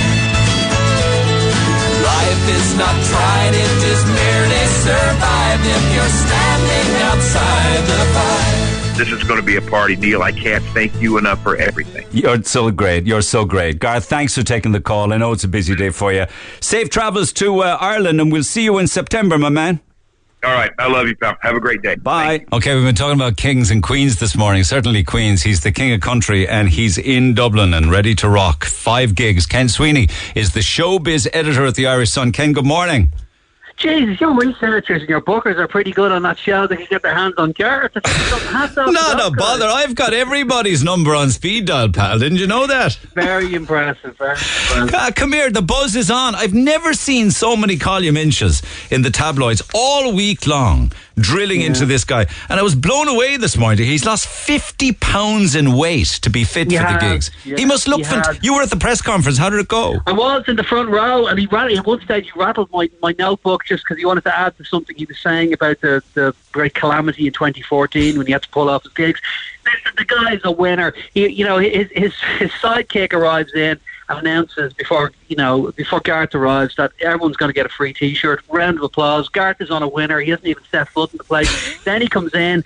Anyone else would have flunkies, PRs. You know, Neil, what it's like. Yeah. Not Garth. Garth just takes to the stage. He gave some mini one-man show. It was fantastic. He was walking from side to side, answering any questions you want.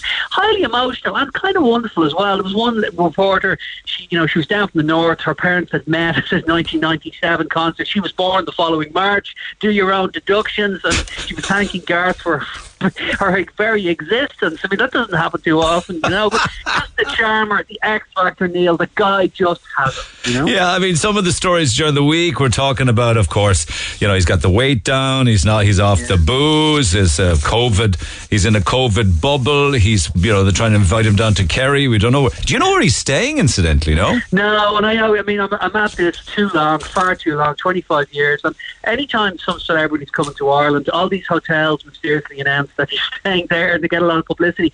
Garth told us at the press conference, doesn't know where he's going to stay, he could be going all around the place. He's going to make it a second honeymoon with his wife Tricia, and they haven't got any kind of fixed plans. He was asked about Killarney, but he'd probably be travelling around. He said he enjoys meeting people and he enjoys hearing stories, and he's certainly hearing loads of them when he's in Ireland. Yeah, I hear tell you've got your Stetson on. Is that right? I saw a photograph of you in a Stetson. I put up a picture. I think that happened. Some guy arrived in with it. Some of us were sent over to Nashville. I wasn't, but some reporters were over in Nashville doing research on this. And, they managed to pick up some cowboy hats. They came in useful yesterday. But, just a tremendous vibe. He's a great operator. He has a connection to the Irish people. There is this great backstory. I mean, remember years ago there was a riot when Bob Dylan played Slane. And Bob Dylan actually kind of did well out of it because people thought, God, Bob Dylan's fans are rioting. That makes them kind of hip and happening. Garth's got this amazing backstory in 2014 where his concerts were cancelled. And, it almost became a story in itself. Yeah. He's here to banish that and reconnect to the Irish But there you were yesterday again asking him all about that over. He must be fed up to his back teeth of those questions. Well, I think the story did take... I mean, my job is always... I mean, I'd be much happier listening to a Micro Disney record than I would a Garth Brooks record, but I don't get paid to write about Micro Disney. I get paid to write about Garth Brooks. So, what did I see in the papers this morning? People who love Garth Brooks are the kind of people who eat apple tarts. Well, people who like Garth Brooks, there's lots of them, and thank God, because they pay for my kids' school books, those sort of things. Listen, the 2014 thing was a massive story. Listen, even the Mexican ambassador got involved at one stage. I mean, like every good Western, the Mexicans turned up, the Mexican ambassador got involved. It was front page news, it was everywhere. So you have to ask him about that and how he feels. He's coming back, he's playing these dates. And he locked in the concert prices, in fairness to him. He stuck to the €80. He could have done twice that. Remember, Garth Brooks plays massive stadiums all over America. He probably play, like in somewhere like Dallas, he probably play 7 Crow Parks in Kent and all that. But yet, he has this early thing in touch with the David Gray. David Gray didn't mean anything in England, but he came over to Ireland.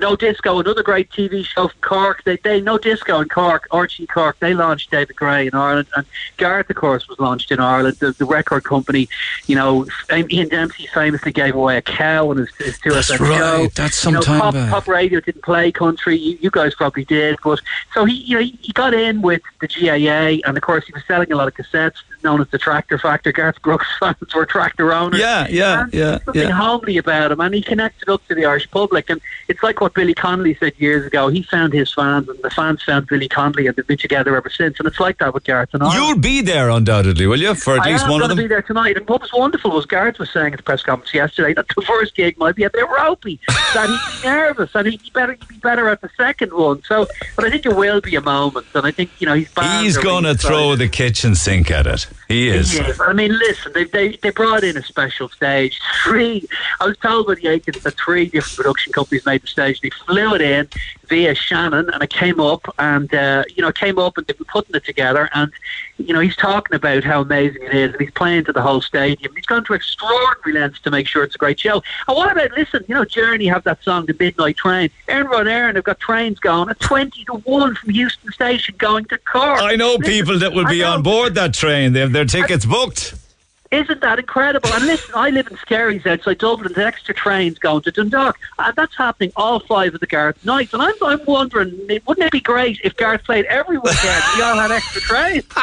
Go on. I mean, what would it take to make Aaron Rod Aaron get their act together? Garth, Evan Brooks. Isn't that amazing? I know. It solves our transport problem. Enjoy the weekend, my friend. And thanks for stopping by, Ken. See you down there. Cheers. Take care. Ken Sweeney, showbiz editor at the Irish Sun himself and his Stetson. Time to love you and leave you. We have 2 tickets to see Garth Brooks this Sunday, September 11th, plus a 2-night stay at the 4-star luxury Castleknock Hotel.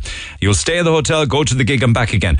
Meanwhile, added into the pile, just to kick you off for your weekend, I also have 2 pitchside tickets for Saturday's gig to give away. 2 pairs of them, so that's 2 by 2, if you know what I'm saying. So 3 different prizes here.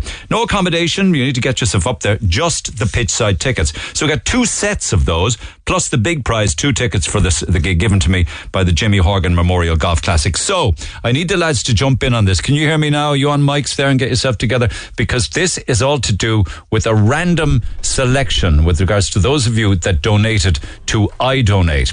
So the guys are ready to rock, and if I can find the random selection clock here, to roll for you. God, wouldn't you know it? Running out of time and I can't find the clock. Anyway, I can't find it for now, so just go for it there. Random selection. How does this work? Here it is. Is this some sort of an automated system that you use? Yeah, so we took all the entrants, we took all the numbers, all the names, put them, assigned them all to a number from 1 to however many people entered, and we just click a button. So if you donated to the Ernest Horgan fundraiser on behalf of his son Jimmy Horgan, who passed away tragically, this is a random selection of ticket numbers for those who donated. Here we go.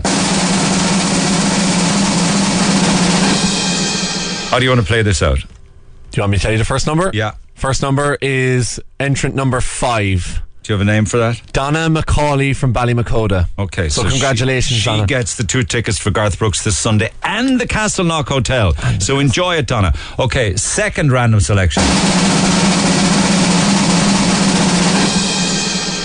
I feel like a lotto call-out person.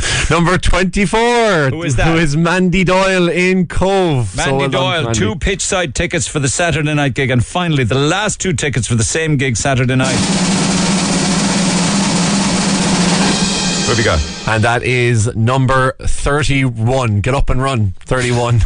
Jenny Creedon from Church Road in Blackrock. You got Well yourself done, Jenny. 2 tickets for the gig on Saturday. Well done. Fair play to all concerned. Thanks to everybody for donating to idonate.ie/event/the Jimmy Horgan Memorial Golf Classic. It's still not too late to donate, and all of the proceeds go to the Mercy Hospital. I'm out of time, guys. Have a great weekend. If you're travelling, be safe. Enjoy.